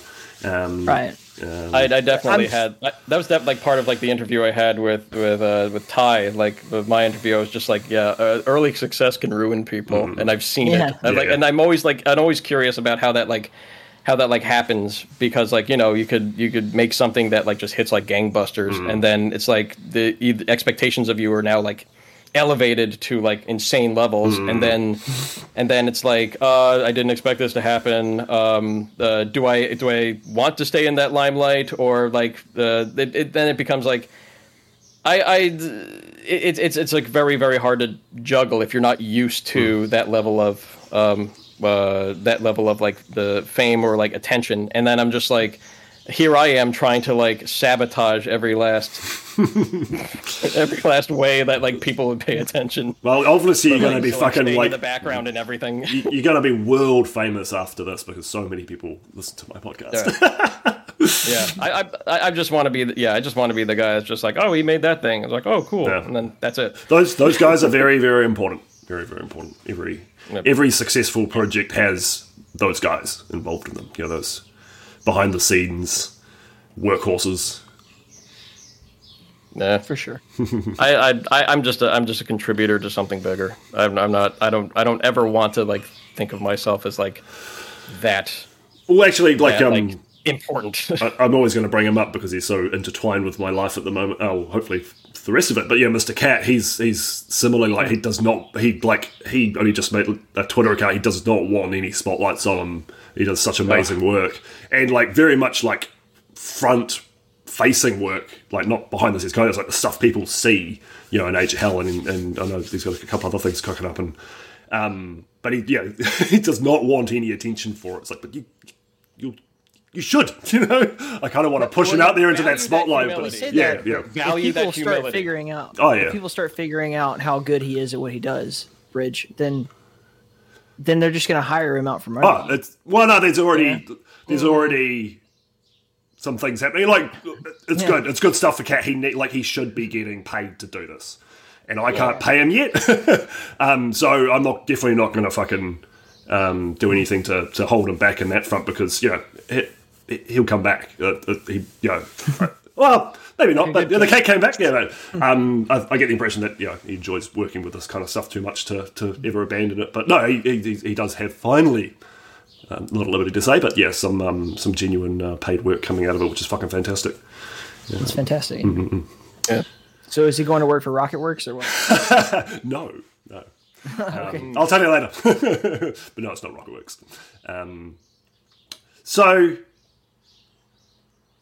this has been a good journey, I think, through your work front, M-Chop. You know, you do actually have fingers in many pies, and it's, you're not just a mapper. Coding and project management, and it's a pretty impressive skill set, to be honest. Try not to be really active with those fingers and those pies, because like I'm already super busy. Like I don't know. There's a lot of real life stuff I need to like fix and do. I can't like just always like be. So who do we need to yell at? Who do we need to yell at to get Square episode 3 going? I've tried Jimmy. Yeah, I mean, like I'm yelling at you now. The nice thing is that like I feel like that's also like helped us like find jobs and elsewhere and stuff like that. So like when life happens and especially when something isn't making isn't going to make us like money, it's hard to like kind of like be motivated to work on that again. But like, it is impressive that I think just about the whole team is in some way professionally employed now in the industry, which I think is fantastic. Like you can seeing people make that step. In the industry. I kind of don't want to be in that industry. Because like I'm afraid of like hating what I like to do. There is that risk. If it's like if it becomes my job. I have a very opposite point of view where it's like, wow, this is so much better than the military. Yeah. It's like I would, if I could, I would quit my job literally tomorrow and do this full time. To each their own, but yeah, it's. But it's nice for me, someone who wants to make that step.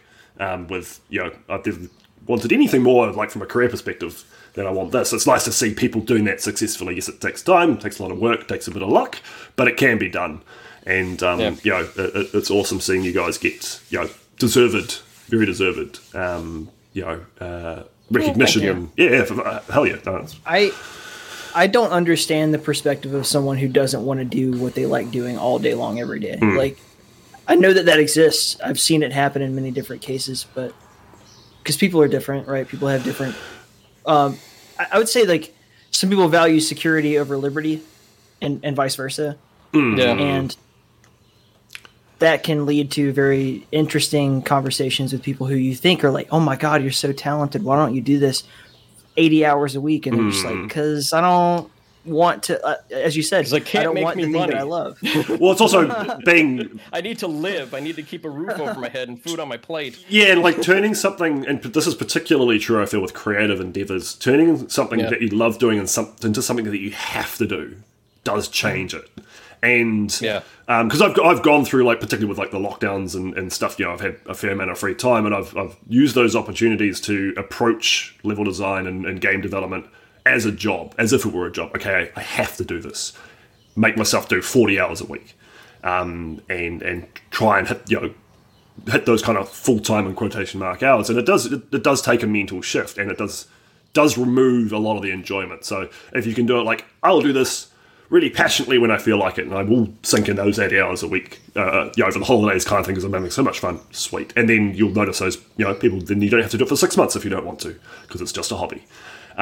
So moving it to like, you must do this, does change the way you have to approach things. And then there's also the added element of like just money involved stresses people out. And if you get that stress getting put into the thing that you enjoy, well, you're going to stop enjoying it because you're stressed. Like, even if the work itself doesn't change, that pressure will cause you to start disliking and even hating what you do. It becomes a bad feedback loop. Like when you go back to doing what you ostensibly like to do, it just doesn't become what you like to do anymore, because the bad feelings come along with it. You look at the pain that some people go through just making Doom maps for theoretically fun. The angst and worry and stress they have over what is a hobby. They still keep doing it because they do love it at its core, but the negative emotions associated with it gets pretty high with a lot of people. It's quite common, and I can definitely see why there is a lot of hesitation within certain people to take that step into the professional realm. Me and you, Ty, we're very different and want to push hard into it as quickly as we can. And then I think M-Drop's perspective is probably more common.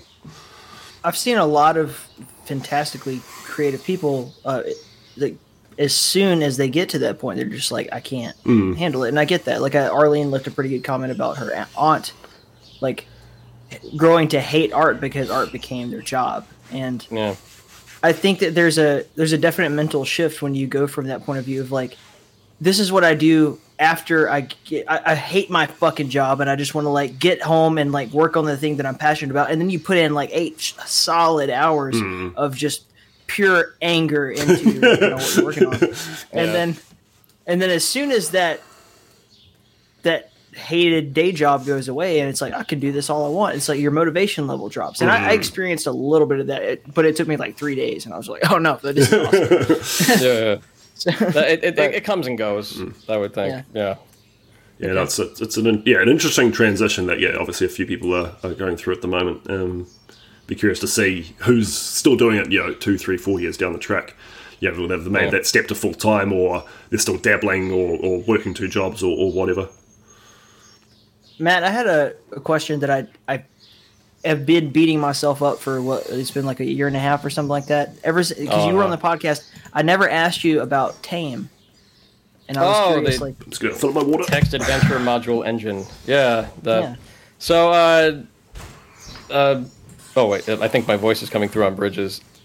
No, you're good. All right, I'll try to talk softer. So,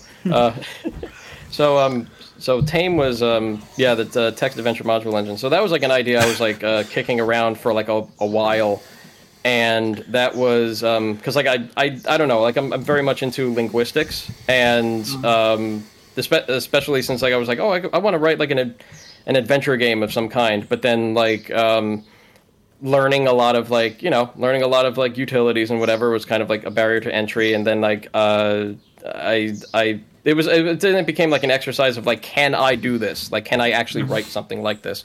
And eventually the answer became yes, I could. But then at some point I was like, if I were to release this tool into the world to make something that would enable people to make stuff like this, like what are its strengths? What are its weaknesses? And that came about because I asked one of my indie acquaintances where I was like talking to them about like what I was working on, and they went like, why would you like make your own engine when like something like Inform or whatever exists and might allow you to do what you want easier or something like that. And I was just like, well, like I backpedaled into that I just, I'm like, this is a learning experience for me, but like in the back of my head I was like, you motherfucker, why did you throw everything into doubt in my brain? But they were right to say that. I was like, what does that tool do better, and how do I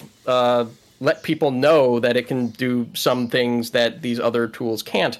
And I was like, well, okay, what it has going for it is probably like a better logical language, an open-ended way of like, defining verbs and whatever, and then like separating logic from graphics and whatever. So it became like a project of like, if I wanted to add something graphical to it, I could still do it, and then also still have like the text interface, or even like write a bot around it that could like, you can make text adventure games happen in IRC or Discord or whatever.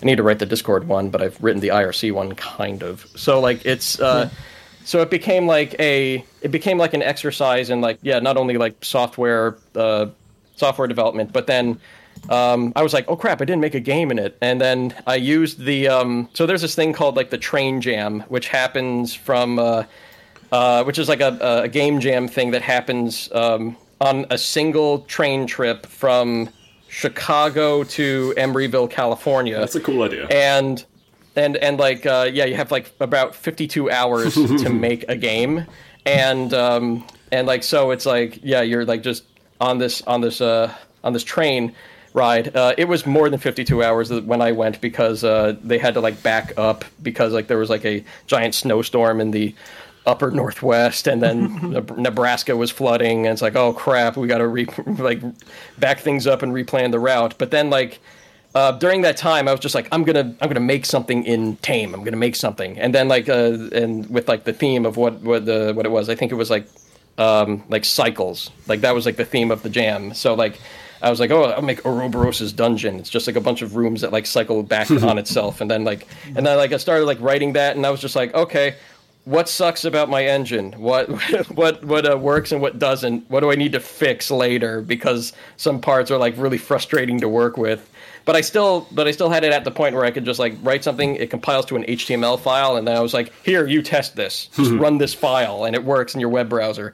So like it got to a good point, but I was just like, I'm sick of like writing code this way. There must be a better way, and I got to like figure out how to like work through its like small little kinks and find what works and what doesn't work. And that was like really, really good for that experience. But like, I mean, like linguistics in and of itself was like always like a something I liked, even like computational linguistics or even like natural languages. So like writing a text adventure parser and language that helped you put together those sorts of worlds and environments was like, I don't know, it took many, many years and many iterations, but I finally have like a version that I like. And I can't really, it feels like I'm only like very selectively promoting it. Like I'm just giving like business cards and whatever to like my indie acquaintances that like write, like they do narrative design or are pretty good in like writing adventures or stuff like that. It's like, please tell me what's wrong with this. Please tell me, tell me what like sucks about this engine. Make something in it, please. So like I'm just like only it's public. Anybody could download it and use it, but it's like I only selectively tell people about it because I want harsh criticism first, keep it in beta, and then when I get to version 1.0 at some point, then they'll be like, okay, I have this thing. I have justified its existence and and that sort of thing. Into that. sort of similar situation. It was like I built my own e-bike, right? And then Alexandra, who I think is in the chat, was like, "Why the fuck didn't you just go buy one?" And I was just like, "Because I get to spend 2 weeks in my garage building it. That's the whole fun of it. Like, fuck whether or not it works when I'm done." Yeah. And then you get to go out and ride it, and you get to like, oh yeah, I forgot to put brakes on this thing. Oh shit. That's kind of bad. Oop, Yeah. I'm dead. You get that real world criticism, you know. Yeah. Like, it's one thing if a person gives you feedback. It's another thing if physics gives you feedback. Physics You says learn no. very quickly where you fucked up. It's All right. I think it's time for some questions. yes. Oh man. I'm gonna let you guys do that while I go pee. So, first one, and it is a hot take because you did it. So, I for was those like, of what you your hot takes, your unpopular opinions. Let's go. in the Twitch chat, feel free to start typing your questions if you've got any. We're going to go through the preloaded ones in the Discord first. So if anyone's got any questions for mainly for Imdrop, but for anyone, feel free to post them. So first one, Downtown is an amazing map and the best one in Doom 2. What's your thoughts on Ooh, that? yeah. That is a hot take. It's hot. It's hot, but not too hot. It's you know what? Going back through what my feelings are about a lot of the maps in Doom 2, a lot of Sandy Pearson joints. Yeah. I was the inclination is to compare it to like other similar maps of that kind, and there were a lot of like, you know, Earth type of like sandboxy types of maps within that episode. The city sequence, yeah, for sure. Yeah, but then like you have to compare it to like everything else in Doom 2 as well. So it's like, because it's the best map in Doom 2. Downtown is really good. It has a lot of verticality, and if you're out in the open too much, you will get killed.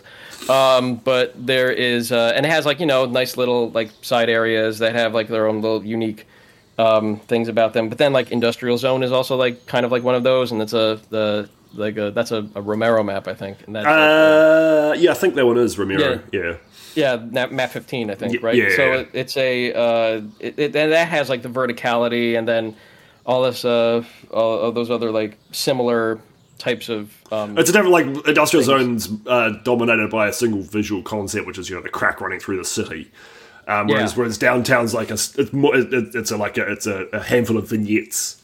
Set up. It's also a garbage map. I hate Suburbs more. Suburbs I really don't like. I do like Suburbs more, but I think that's because I use that map to test weapons. Like, Right. if I make, like, mods of weapons, there is that one part where, like, all these monsters get teleported in, and you're just, like, mowing them down with whatever the heck you have, like, figuring out whether things are good in, like, a large, like, slaughtery setting, or whether they're good for, like... Suburbs is good. Factory is the one that I don't like.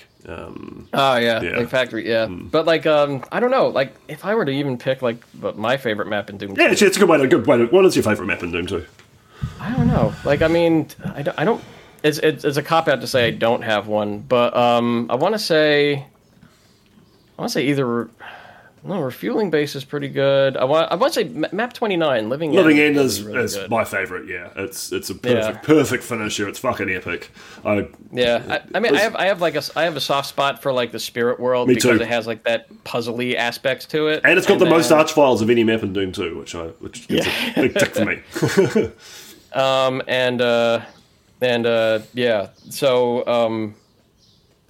I don't know. I really don't have strong opinions about Doom 2 maps, come to think of it.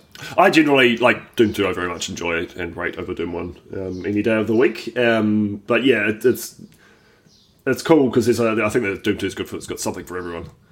In terms of, you know, there's a variety, even within the same, like, you know, I generally don't like Sandy's maps that much, but he made Spirit World, and I love Spirit World. So even within each mapper, there's a variety of styles and experimentations and stuff, and you know, there's a lot of different things attempted. You know, Barrels of Fun, another good example of, I think, a real fun concept that was done pretty well. Trust your team; they come with the ideas. From Alfredo, Which do you prefer, spaghetti or fettuccine? Spaghetti or fettuccine? I don't know. Like I don't know if I have to turn in my Italian card to be like fettuccine. I don't know, but like I like fettuccine. Spaghetti is versatile. Yeah. It's a versatile noodle. It's good at holding sauce and in like large amounts and whatever. Yeah, well, it's got a good surface area to volume ratio. Lots of surface area to coat. But I do like the texture of fettuccine, that wider, or tagliatelle, even fatter one. Or like yeah, I was gonna say like linguine is actually pretty good for like thicker sauces and what have you. If you also I think it's fair to say carbs. That all pasta is pretty fucking good. Yes. Carbolicious. I am a fan of the carb.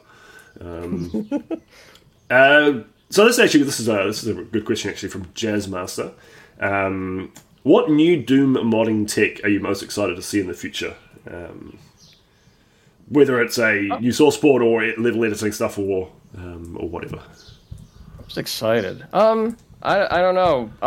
Cause like I want to see like people, you doing stuff in MBF 21 because that's going to that's then we'll get to see like how much of a barrier to entry it actually is. Cause like I mean there's something less scary about there's something like less scary about like being able to use familiar tools or languages or whatever to make that sort of thing, or being like, oh, this would be really cool. Seems like really cool to use in ZDoom, but the new map format scares me, and it's a whole lot of additional stuff to learn. So we'll actually get to see. We'll actually get to see maybe, like for me, the exciting bit is the seeing what people do with it, because then it feels like, it was worth the time spent on it or developing it, or that like everything kind of like fits together. So like I'm thinking just from a creator standpoint, not so much like an end user standpoint, because like. I'm very slow to use new features, so whenever there's like a new feature, like say baked in light maps or whatever for like an engine or whatever, or like dynamic lights or some kind of like usually some kind of like graphical thing or whatever, it doesn't thrill me as much as like the building blocks to make new things. Like ZScript was like, oh my god, whoa, cool, ZScript, but it's like, how much of this is documented? Do we need to I need to learn how to use this? Very little. And like yeah, so like but I know there's efforts on that front to do that sort of thing, and that would be good, and would help its adoption, and the nice thing about it is that like it looks like other programming languages, so like even coders will be brought on board with that sort of thing. But yeah, I think MBF, like someone who's not a coder or interested in that kind of area of development, MBF 21, it's a really cool seeing some passion and effort put into Boom. It's not my preferred port, but I want to see what people make with it. And I know Zazer's got a bit of a flagship project that he's cooking up for it, which I'm very excited about. And if someone like that can like show people, look at what you can do with this, and people, I really hope Doom Make is a part of that, because it's just like, you could build the WAD just by typing Doom Make. You're done. Everything is thrown together. No more fiddling in Slade for maintenance. Fiddle with Slade for like all of like graphical conversions and whatever, but like for like stuff like assembling your WAD for distribution. Yeah, it's could painful. Be slightly better things. It's one of the big reasons that I like using UDMF and PK3 is like I don't have to touch Slade at all. Yeah. You know what I use to assemble Square? I use Apache Ant, because I mean that's used for like building like Java projects or whatever. But part of that is building a zip file of something. So PK3 is basically a jar, a zip. It is. It's literally just a zip file. Yeah, zip it together. Done. I mean, it's like, MBF 21, very excited, very excited. Yeah. Because it's still got its Boom DNA very much, but there's enough new features there to actually, I think, generate some genuine excitement amongst like and modders. equivalent features. Yeah, like there's equivalent features for like even like the ports down the line. So it's like you could pick it up and you don't have to use DSDA Doom to play it. You could use whatever engine of choice. Exactly. And we're definitely getting to that point. Yeah. No, but it'll fit with, if you prefer using Eternity or GZ Doom or whatever, you'll still be able to play all this new NBF21 stuff. Which accessibility is key. Yeah. You're not going like Apple. It's like, we don't play nicely with anyone. Yeah. Cool. Now, there was some confusion around this question, what it actually meant, but lock-ins, good or bad, from Jimmy. You wanna negotiate a mortgage so that the rate stays the same throughout. No, okay, lock-ins. So, Jimmy, I know Jimmy's opinion. Okay, so like locking the player into, I guess, an arena or of some kind. Yes. So here's the thing: I'm not against the concept of doing that. You want to take the player out of their comfort zone, or kind of like force them into the middle of a firefight. But the ideal is you want the player to be drawn to something through that firefight, Correct. like a new weapon or a power up or something. And that's ridiculously difficult to do because every player has like different play styles and what have you. And the worst thing you can do is like. It's like you want to coax the player out of their comfort zone, but you don't want to force them out of their comfort zone because then they'll hate you. So it's like you don't want to have that like early dungeon master mentality. Railroading them, it's like, you will fight here.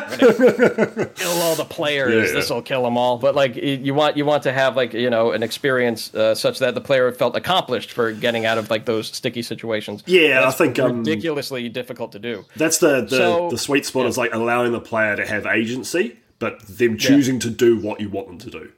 You want them to shoot themselves in the foot.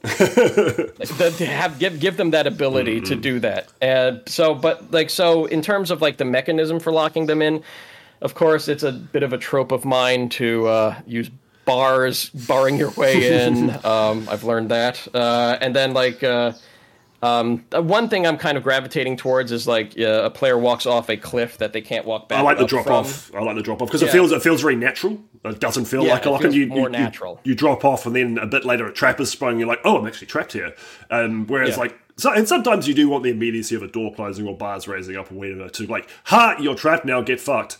So yeah, I mean, it's like how much of the presence of the mentality of the creator do you want in your map? Correct. Like do I want them to be imperiled? Oh, like I think it was like a stream a while back. So I think it was on Evie's stream.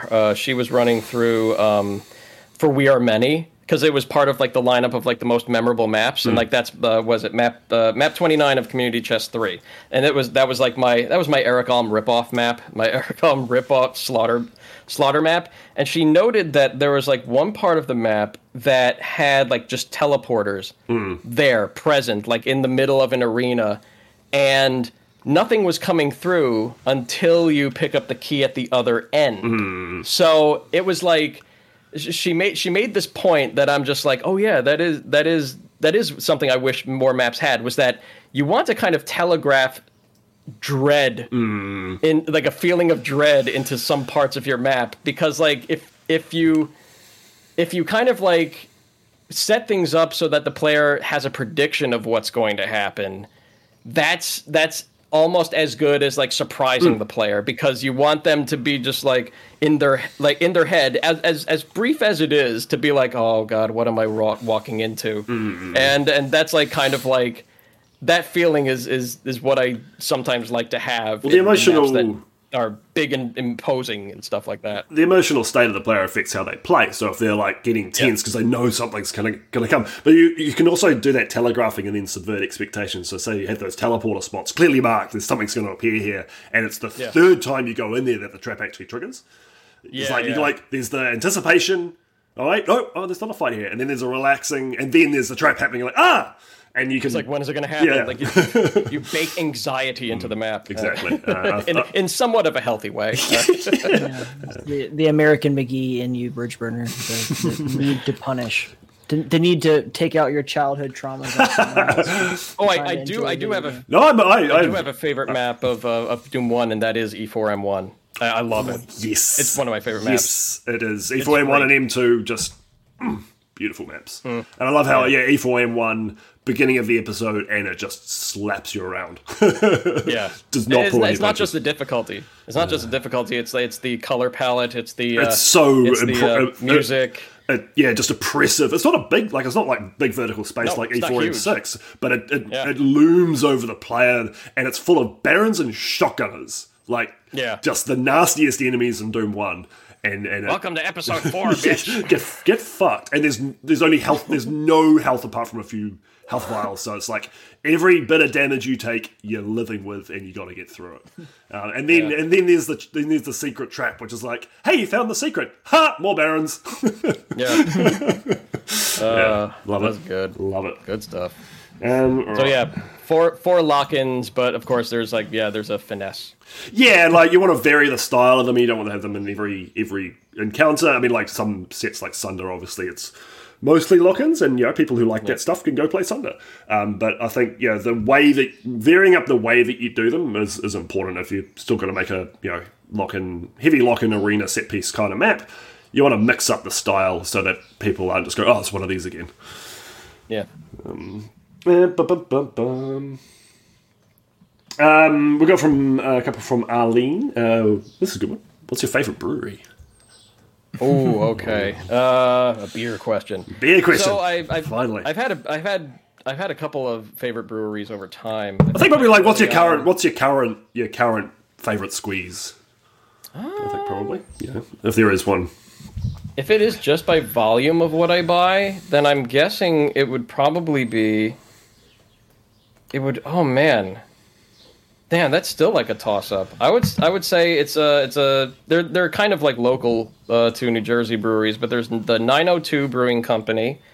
I think that's Jersey City, and then there's Bolero Snort, which is the Meadowlands, and then there's Forgotten Boardwalk, which is Cherry Hill, New Jersey. So those three have kind of been like, oh wow, these guys can't make a bad beer, But there's been a mainstay throughout always, and that's like Dogfish Head. Every once in a while, I get their perennials that you'd want to age over time that are like super alcoholic. Your and beer, how the hell did they get this way? Your beer lasts long enough to age. Yeah, I mean, I still have that bottle of Worldwide Stout with vanilla. It was like an oak cask aged stout with vanilla added, and that I think is been sitting in my fridge for about 2 to 3 years. Damn. And I need to open that up now. That is some impressive willpower. No beer most in of it my I forgot. house. It is terminally you're Consumed. gonna die soon. Yeah. I actually have a rack. I had intention to get stock it up 60 beers or whatever, and just slowly pick through them. But every time I managed to actually get some beer, they were gone in a week. If they're in the house, they're getting consumed. But I've been kind of slowing my beer consumption. But it's now that I'm into a bit of cocktail crafting.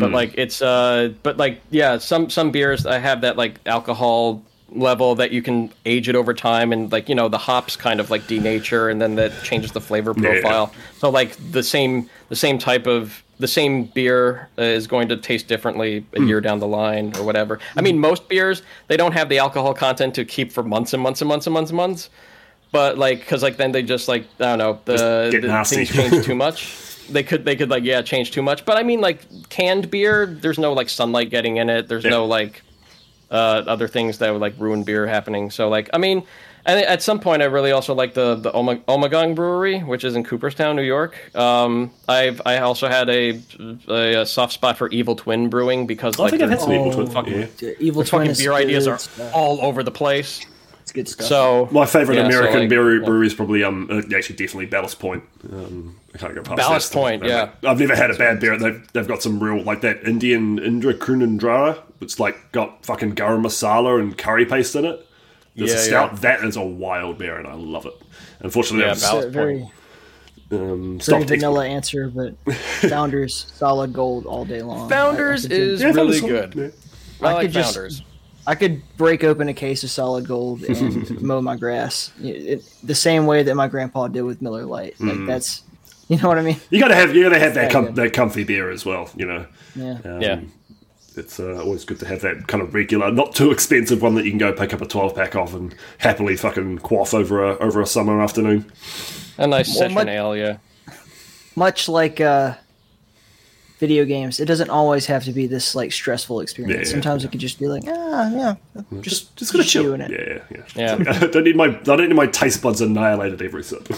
I don't want to cancel an evening because I broke into this like 17% barley wine. Holy shit! Right, and it's like somebody's like, dude, it's like, you meant to go out. It's like, fuck. You want to crush a 12-pack of IPA with me? I'm like, dude, it's breakfast time. Buddy. I mean, I would. I know you would. Yeah. And then Arlene also asked, what are your thoughts on Lua coding being accessible in Doom Builder X? Whenever you have any sort of like scripting tool inside like a graphical editor, you kind of want it's good to have, because like then you can like fill in the gaps of like where you could have like, oh, I just need a script that like randomly pastes like these decorations in one spot, or like randomizes some things, or like builds stairs or other sorts of like cool geometric things. But like fractals. Yeah, because with any kind of like coding thing, there's going to be like some categories of people that are just like, one, they're going to want to tinker code wise, and having an accessible language like Lua helps with that. And the other side are just like, I want to see what other people make in code that I can use. Yeah. Like it's kind of like I'm the latter. Yeah. So it's like, but then there has to be like a user base of that particular feature. So like I mean, more features are good in that way. But like I mean, you have to have people that use it, or else it's kind of like a useless addition. So like but it's better to have the option, I guess. If it's like rather than not have the option. Well, something like that, you know, you never know what might happen in the future, because Ultimate Doom Builder just got scripting out. I think it's Java based, and no one's no one's really taken advantage of it yet. But I thought that like it would be like C# and not Java, because it's could be mistaken. You'll have to check with Boris, but it has had scripting added, and it's fresh and new, and no one's really JavaScript. Taken advantage of it, and give it 6 months and see what people are cooking up. I would like to point out that Java is not JavaScript. Okay, maybe it's JavaScript. Yeah, because like I know Boris does not like Java or has an aversion to it, but like I got him using DecoHack that requires a JVM, so we're good. This one from Zen, I like this one. What is your favorite texture, and why is it Fire Blue?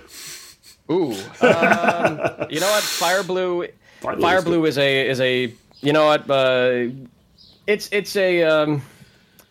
the hot sauce of Doom textures. It's an acquired taste. it's a meme texture. I mean, I've seen good things done with it in like 50 Shades of Greytall, where you're only allowed like Greytall and Fire Blue when you make your maps. But like it was but like you get like, you know, the red and the blue as like those accent colors within the gray, and like its use is like really, really good. And but like Fire Blue is great when you like, you need those splashes of color or making something surreal. Yeah, a little bit of abstraction. It's like, what is this? For portals and weird shit. It's like it reminds you of like what Doom's abstract intentions were. There's still like an artistic component to Doom in some way that I feel was like lost in Doom 2 a little bit. It's also great for destroying bit rates.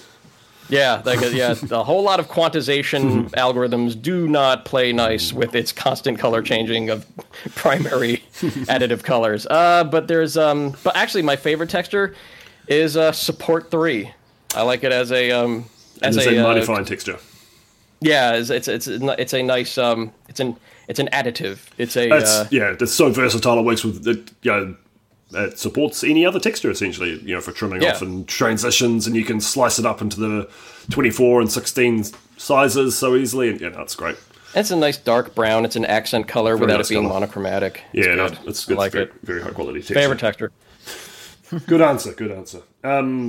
Jaka, I like this actually, is just said, thank you, Introp, for the tools you have made for the community. Oh, I hope they get more use. Don't thank me yet. When I have taken over, like a workflow, then thank me. Well, the fact that Jack is aware of it is says that at least some word is filtered out. But yeah, no.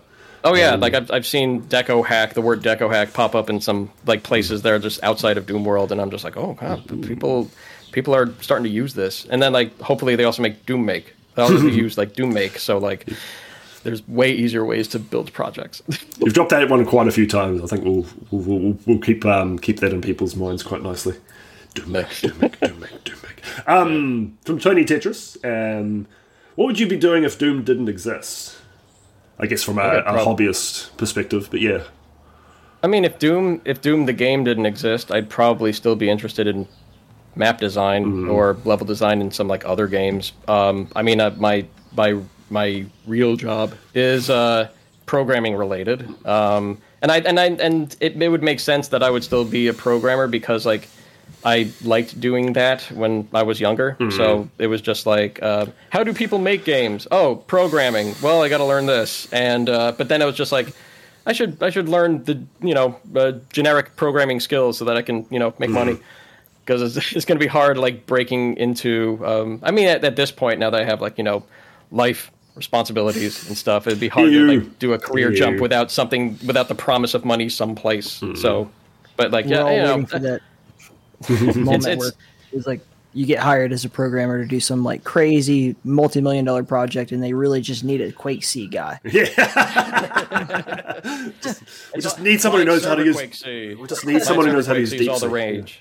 Yeah, shout out to the team, the Doombringer that I'm like working on. Like we have some really like I'm just doing like sound design for that and like light coding to make that work. But we have like a lot of like talented programmers like Rennie C and Reki, and they're doing really well with like doing all like the client server net that's got deathmatch stuff like that, and making it really look really work really well. Especially I still need to play.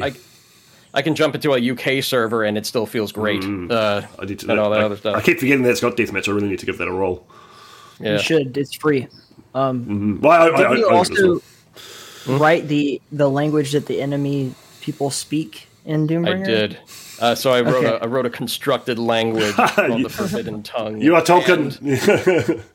And I mean it works as a spoken language, but like it's kind of like I'd say like its inspirations are I didn't have to write the writing glyphs, but the morphosyntax is like Korean in its syllabary, how like sounds and vowels fit together, Chinese with its like one word one meaning type of patterning, and I guess like Spanish, not so much. I would say, maybe Latin for its determiners and verb tenses as agglutinatives to the end of base words.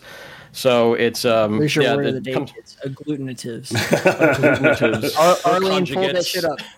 Can Arlene be like our Jamie? Or is like, pull that shit up, Arlene. Hey Jamie, could you pull up that clip of like two giraffes fighting, man? That's a fucking good impression. Have you seen that? Oh, it's hilarious. Anyway, well, it's hard. It's hard to do that voice. Do you want to actually ask your question that you typed out, Ty? Because it links quite nicely into that. Okay. Yeah. Oh, you want me to ask? Yeah. Yes. You're here. Let me remember what I wrote.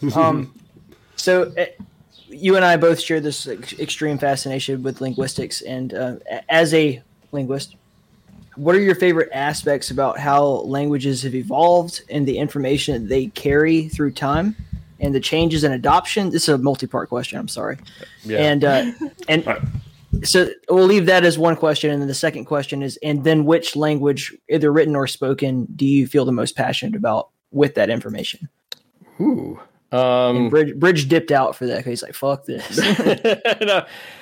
This is a different type of nerd talk. What fascinates me, I guess, about language is just like how humans have kind of, I guess it's like how we think.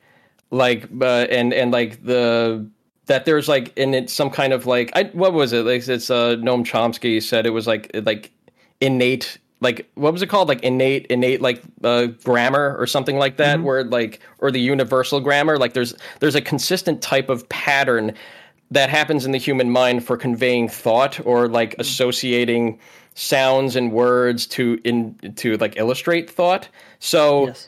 The fascinating thing to me is like when a like kind of like how living organisms speciate. Like there's that point in which they can't make, like, you know, if they, you know, conjugate. Right, a coyote and a wolf can still make a baby, like as all dogs do. But like, but then like there's definitely this squirrel from this continent can't fuck this other squirrel and then make like make the squirrel. But so like at some point there's like we can trace the lineages of languages, but then eventually it becomes its own language, even though you can feel like elements from its predecessors. Like a lot of the Romance languages are all based on Latin. And if you know like vocabulary in one language, it becomes slightly easier to find like the vocabulary in another language, even if the grammar is different. Because like Latin had that, like, you know, the conjugates at the end of like nouns and verbs to like mean like some kind of reflexive meaning, or whether it meant like the or plural the or many of whatever. And like a whole lot of languages are like, fuck that shit. And we have a way better way of like speaking, but it's like, it's a gradual process, kind of like how the internet has changed like English grammar in some ways, or like vocabulary, or how we speak and yeet is now a word that I say ideas. And I blame the internet and Ali. Yeah, yeet that. But we know what it means. We do. And that's like that's the funny thing about like even just vocabulary in language. But then the way people say things have an influence over like some people are like, ooh, I like the way that gets said, and then it just catches on to the point where that's how language changes. And then, but like the fascinating parts is like, how did we get from Latin to French? How did we get from like Latin to Spanish, and then or like Latin to Italian, and then like it became Spanish, and then it's like, okay, the Germanic languages are different. Like we went from Dutch to German, and then but like English is kind of like the pigeon of all of those languages. It's like English is the most fascinating language, like by far. Like I mean, English isn't a language so much as three dogs in a trench coat pretending to be a language. It's because of like the Anglo-Saxon like imperialism. It's like we kind of like we want to adopt, like, in order to like, you know, take over other nations and spread Christianity. We want to absorb your language into this language, which is it's easier to speak and whatever. And then like, but then like then you have like this mishmash of like nothing is ever pronounced the same way and across English flavors, and no like, rules apply equally to the whole language. There's too many exceptions to anything, like even simple stuff like I before E except after C, and it's just like science is a word. And then you have like, you know, how like certain aspects of like representation of like words and ideas between like Japanese and Chinese, like how like it's kind of like you have like the kanji in Japanese, and like the way like the traditional Chinese stuff is like written. And then it's like you look at Japanese has like that like hiragana syllabary, which is like, oh, we broke it down to like the syllables of like how you speak, and like and like you could write it out and everybody understands that, even though there's like quicker ways to write it in like kanji. But then like you take like Korean, and then it's just like we've made glyphs on like how the mouth makes the sounds, and then we've turned those syllables into ways to mash together the syllables into words. Or like the syllabary, and then like other surrounding languages are just like we came up with our own writing methods because fuck those guys. And then like we had like there's like it's just finding out those. I want to say that like probably when communication wasn't this like widespread, like the internet or whatever, you get more specialization among groups of people, and that's how like kind of maybe languages formed. I'm not terribly well versed in like the history of language, but like you get more of that, and then like when you have everybody kind of like able to talk to each other, they kind of like gather around the popular languages, and like that stuff either becomes like part of somebody's heritage rather than what is useful to speak. Like kind of like a lot of people are like learning English because it's the language of business. We want to, make money and make trades with all these other countries, and it's just easier to speak this language. But then it's like, I have enough people to be like, yeah, this language isn't going out of fashion. Enough people speak it. So it's easier because my neighbor speaks it. And so it becomes like psychology and stuff. And it's just oh man, it's like a big, like I'm not talking like so like nerdy about language, but and like how it translates to computer languages. And I like, think this is the most excited you've been all podcast. And it's like, and like computer languages, and it's like how did people think that like typing this shit out like could easily be parsed into this language, and it's like why do we want things like written this way? Because we want things like to address all sorts of memory, but then like now memory is pretty virtual, and we have like garbage collectors, so we have no need for having something Turing complete and all that other stuff. So we just have everything abstracted as objects, and do we want to care about memory usage? No, we want some other process to clean up all the shit that isn't used anymore, and do we need to have language around that? And even like when I wrote like was writing Deco Hack, it's like I have to make sure people can like edit like things like state by state or like or things or weapons or what have you, but then like not in an abstract way like Decorate does, because it abstracts all that away, but like I still want people to be able to hack all the little things. So what kind of language do I have to, or like what kind of keywords do I have to like incorporate in that language in order to allow that and still have you be able to read it yesterday and or like the day after, depending on your view of time, and and if you live four-dimensionally or whatever, it got to be accessibility, and you have to. And do you understand what you've written before, and is it still followable? So like I don't know, it's fascinating. You should write a book. Well, I've asked my question. I'll elaborate on it in a later podcast. That was impressive, passionate spiel. I love it. You should you'd get on well with Susie Dent, I feel. This one's from your mate Jimmy. A serious one now. After his lock and troll. After writing and delivering 20 years of Doom modder video, did you come to any striking realizations that you could impart to any young fledgling mappers today who could potentially do well to follow the same philosophies? I guess, yeah. Any as a result of that thing, that 20 years of Doom modder, what was there anything that came out that like this is kind of like Entrop's rules for mapping? I mean, I guess it was like that whole talk was like, I guess, more what I learned about making stuff rather than like mapping in general, or like the specifics of like the Doom or Doom related things, but which was the intent. Like it was just like, oh, I used Doom as the backdrop of that. But I guess one thing I really wish I kind of made a little bit more clear in the talk, looking back, was so like I said I was kind of like motivated by, or like people, a lot of like creators are motivated by validation, like that feeling of like, oh, I exist in the world and this is how I exist, and make something that other people like. It's my method of communicating with like the world. This is what I find fun. How about you? One thing I really want to, I guess really should clarify is that even though the need to be validated was kind of like a driving force for me, it's not that way for a lot of creators, because like some or I mean it is for some, but like it's not really for a bunch of other people. If you should want to do things like mapping or modding because you like doing it, and like you shouldn't do it in order to fall in the good graces of another person or group, or you shouldn't do it to like receive something in return. It's like that just like naturally happens if you like talk to other people that like doing that sort of thing. Yeah, that's a positive side effect. But yeah, 100% first and foremost. do it because you enjoy it. Yeah, like if you're passionate about anything, you will find people that want to make use of that passion. Yeah.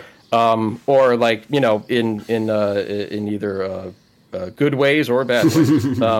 But at its core, you should want to like doing that, because if you're doing it to get something in return, what happens when you don't get that thing in return? You're just going to be resentful and bitter. Or even if you do get it, what next? Like, you've got the thing that you set up. Yeah, like, that too. You know, is at the end of the journey.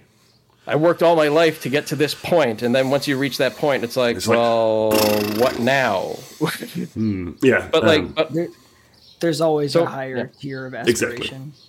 Yeah, but I mean, like, it's, you know what? When I go on vacation or on trips, I don't plan a single fucking thing. I don't. Because, like, I found that the times that I do plan, if those plans fall through, or it's like, oh, I want to be able to, like, accomplish this when I'm, like, here or whatever, or, like, go to some sort of party. Oh, no, that party canceled. If it's like, if that happens, then it's like, oh, I've ruined my vacation. I put expectation on it when I should be enjoying myself. When I should be, like... Because, like, when I go to, like, independent game conventions, or, like, you know, just talking, a place where other developers meet and I get to pick their brains, and, like, I don't even be like, I'm not even like, I want to meet up with this person. It's more like, I hope they're there, and then I run into them instead of... And that would be cool, like, and that will be cool if it happens, you know? Yeah, and it has happened a couple times, because, like, just everybody's, like, kind of, like, hovering around the same spots, but it's like, if you can't put those...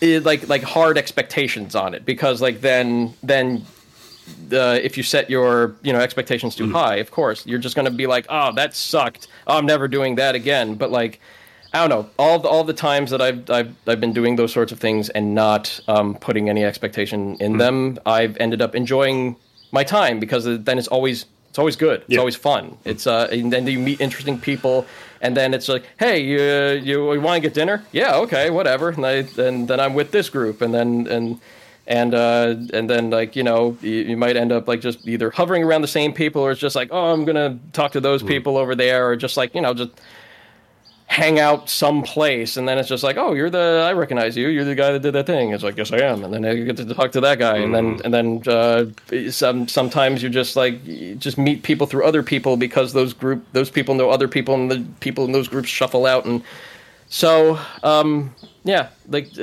no, do what you like, and try not to have any major expectations, because that's the surest way to become bitter about like, you know, your work. If like, you know, you go into it with like a selfish mentality. People ideally should be doing things that they enjoy doing, and then I mean, if that's your primary motivation, you do it because you love it, you'll keep doing it, you'll keep wanting to do it, and then anything that comes additional to that is just bonus. It was like, sweet, I was already having fun and enjoying this, and then this good thing happened as well. Wow, cool. Let's just keep doing this thing because I enjoy it. I'd like to point out, though, that it's hard to even get to it. Sometimes it's hard to like even get to that state, or like maintain that state, because, you know, responsibilities happen, you know, real life, jobs, money, keep a roof over your head, food on your plate, so that you can keep doing what you like doing. So like, it's I mean, yeah, so it's are we getting to like what's the core of human happiness kind of level? We're kind of like, the question for the philosophers. We're kind of like getting towards that, because like, you know, not everybody can like say like, you know, maxims or other proverbs that really are just a different way to say do what you like, and then everything falls into place. But like, we know life isn't exactly like that. I mean, going back to, I think, what I said at the Motherload podcast, the Into Keep podcast with Ty, was it's a cycle of like, it could be like a cycle of a luck and choice, and then those where it's luck first, and then those open up choices, and then you make your choices, and then it filters back into luck, and I had a very similar experience cycle with QuakeCon 2019. I wanted really badly to go to the Kennedy assassination site while I was there. Like I was like, I'm not going to be in Dallas very often. I really want to go see that. Mm-hmm. And in hindsight, I didn't, because I was so busy hanging out with people and networking and meeting awesome people like yourself and Devastation. I'm like, so I could probably go back and see that site's never going to go away. Not in my lifetime, most likely. But like, I'll never get another chance. Depository's going to stay there. Yeah. I'll never have that opportunity to like sit down at a dinner and meet you and Devastation and Human Bones and Do and like just have that human experience ever again. And that's far more rewarding. And as we're doing right now, like has had a better impact on my life and like career than seeing the Kennedy assassination site ever would have. So my family wants me to like go to those like tourist places because like when I go to Amaze in Berlin sometimes I'm just like 15 minutes away from Checkpoint Charlie, like the middle of the Berlin Wall, and there's like it's a chunk of it still standing, and it's just like, okay, well I get to do the tourist stuff and be like, oh, this was a part of history, which I really should. I mean, it happened during my lifetime. The fall of the Berlin Wall happened during my lifetime, so I was just like, I really should like be like, oh, what was it like here? And then, but like I know people that have lived during that, and I could always like talk to them about that because I feel like the human aspect is like what I really really like. I mean. And do I really want to do the tourist shit, or do I want a unique experience? So So I mean, at some point, if I start settling down or whatever, I'll do all the tourist stuff, and hopefully, because those things are still around to see and learn about. But at this point, I think I value, especially during this pandemic where everybody's all separated. Not to date this whole interview, but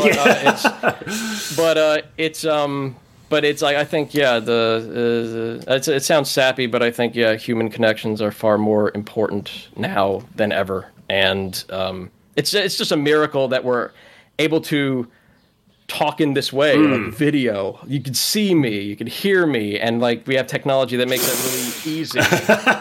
Smell you too.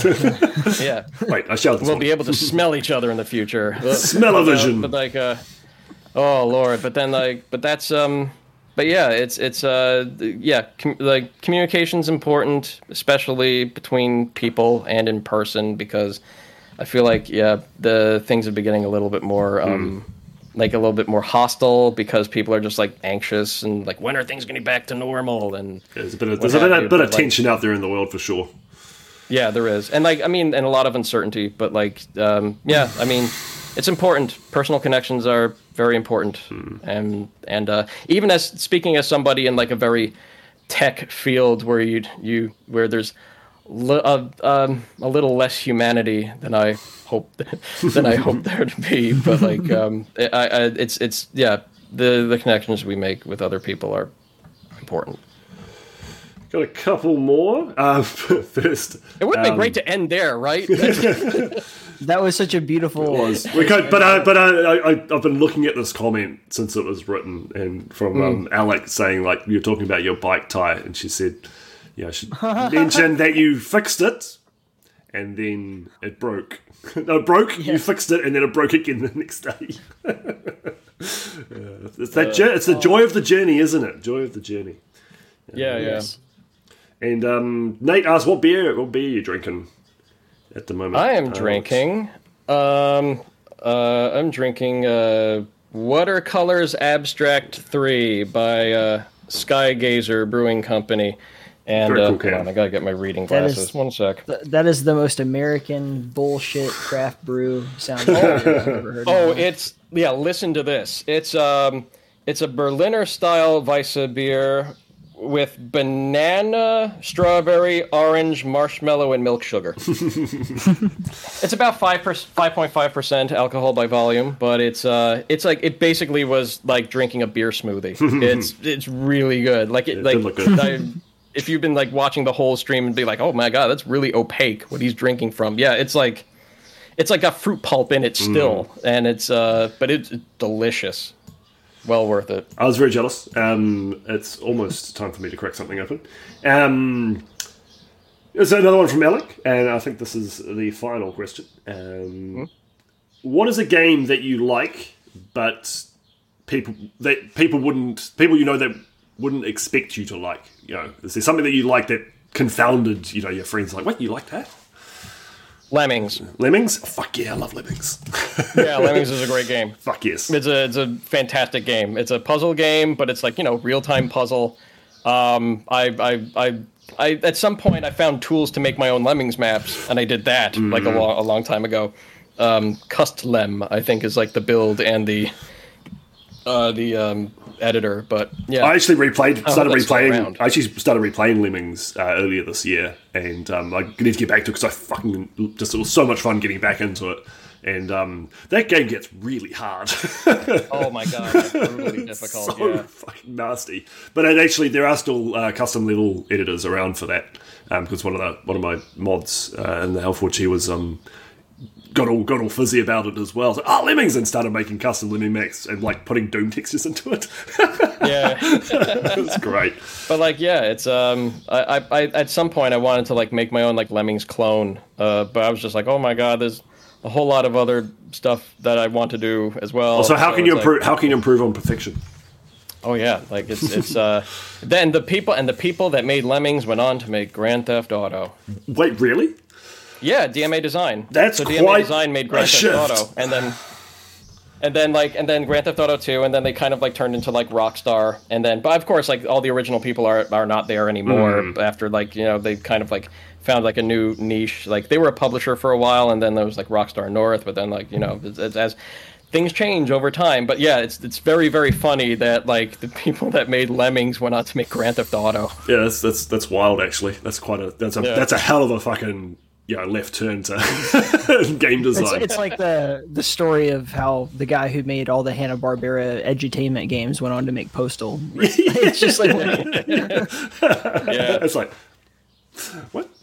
Oh yeah, fuck yeah, Lemmings is good. Which I think that is also a good point to end on how awesome Lemmings is. Thank you, M-Trop, for taking the time. It's actually ended up a nice thick podcast, and thanks again to Ty for jumping in and hanging out with us as well. Thank you guys for having me. I feel like I've jumped on. It was great. I should do it. Definitely, if you see it this happening, feel free to bug me and come and join us for any future ones. I think it was great. And like I said before, M-Trop, you're a journeyman, a stalwart of the Doom community, one of the kind of pillar people that quietly holds up the community, I think, and you're constantly contributing. You're too kind. No, yeah, you are too kind with those words. Yeah, I just oh man, praise. I still can't take praise very well. I just have to say. I promise. You. Yeah, I'm not gonna. This will be the last time I praise you. I'll go back to insulting you. Just pick apart all my work. It's all shit. It's cool talking to someone with that kind of foundational kind of experience with Doom, almost making content almost from day one. It was only a couple of years after Doom came out that you started fucking around with it. So. Thank you very much for your time. It was an absolute pleasure. Me. And there was actually one thing I wanted to end on, and might interest you, and that is that Mapwitch 3 will be starting up at the end of the year. And I've already talked to Jimmy about this, and we're going to be using the Adventures of Square resources for it. So if you want to pitch in a map and join in. We'll be making an official announcement probably in about a month's time, but I thought I'd just slip that out for the podcast viewers. Mapwitch 3 is coming, and Adventures of Square will be we'll be using your SDK for that, because that's one thing that I think I'm really surprised by, is that Adventures of Square hasn't had more community content. So we're gonna. I think it's because of it's still kind of like in an unfinished state, but there's enough there for people to make stuff in. So. We really need to release a resource pack on top, in a later version, just so people have more stuff, because that'll end up anyway in the final product. But So maybe this kickstart things. Hopefully, that's part of why I wanted to mention it. So if we can build on some excitement around Adventures of Square through that, last time Mapwitch 2 had almost 60 people. Contributing, so I think we can build up a bit of buzz, and it's going to be a lot of fun. So hopefully you can take the time. Right. And I'll be looking forward to playing what happens, what people make. Yeah, it's going to be a lot of fun. So thank you again for making Adventures of Square, or being a big part of that dev team. Yeah, I help. Yeah, I hang around. Thank you all for watching, and thanks again to Mtrop and Ty. We'll see you next time. Cheers.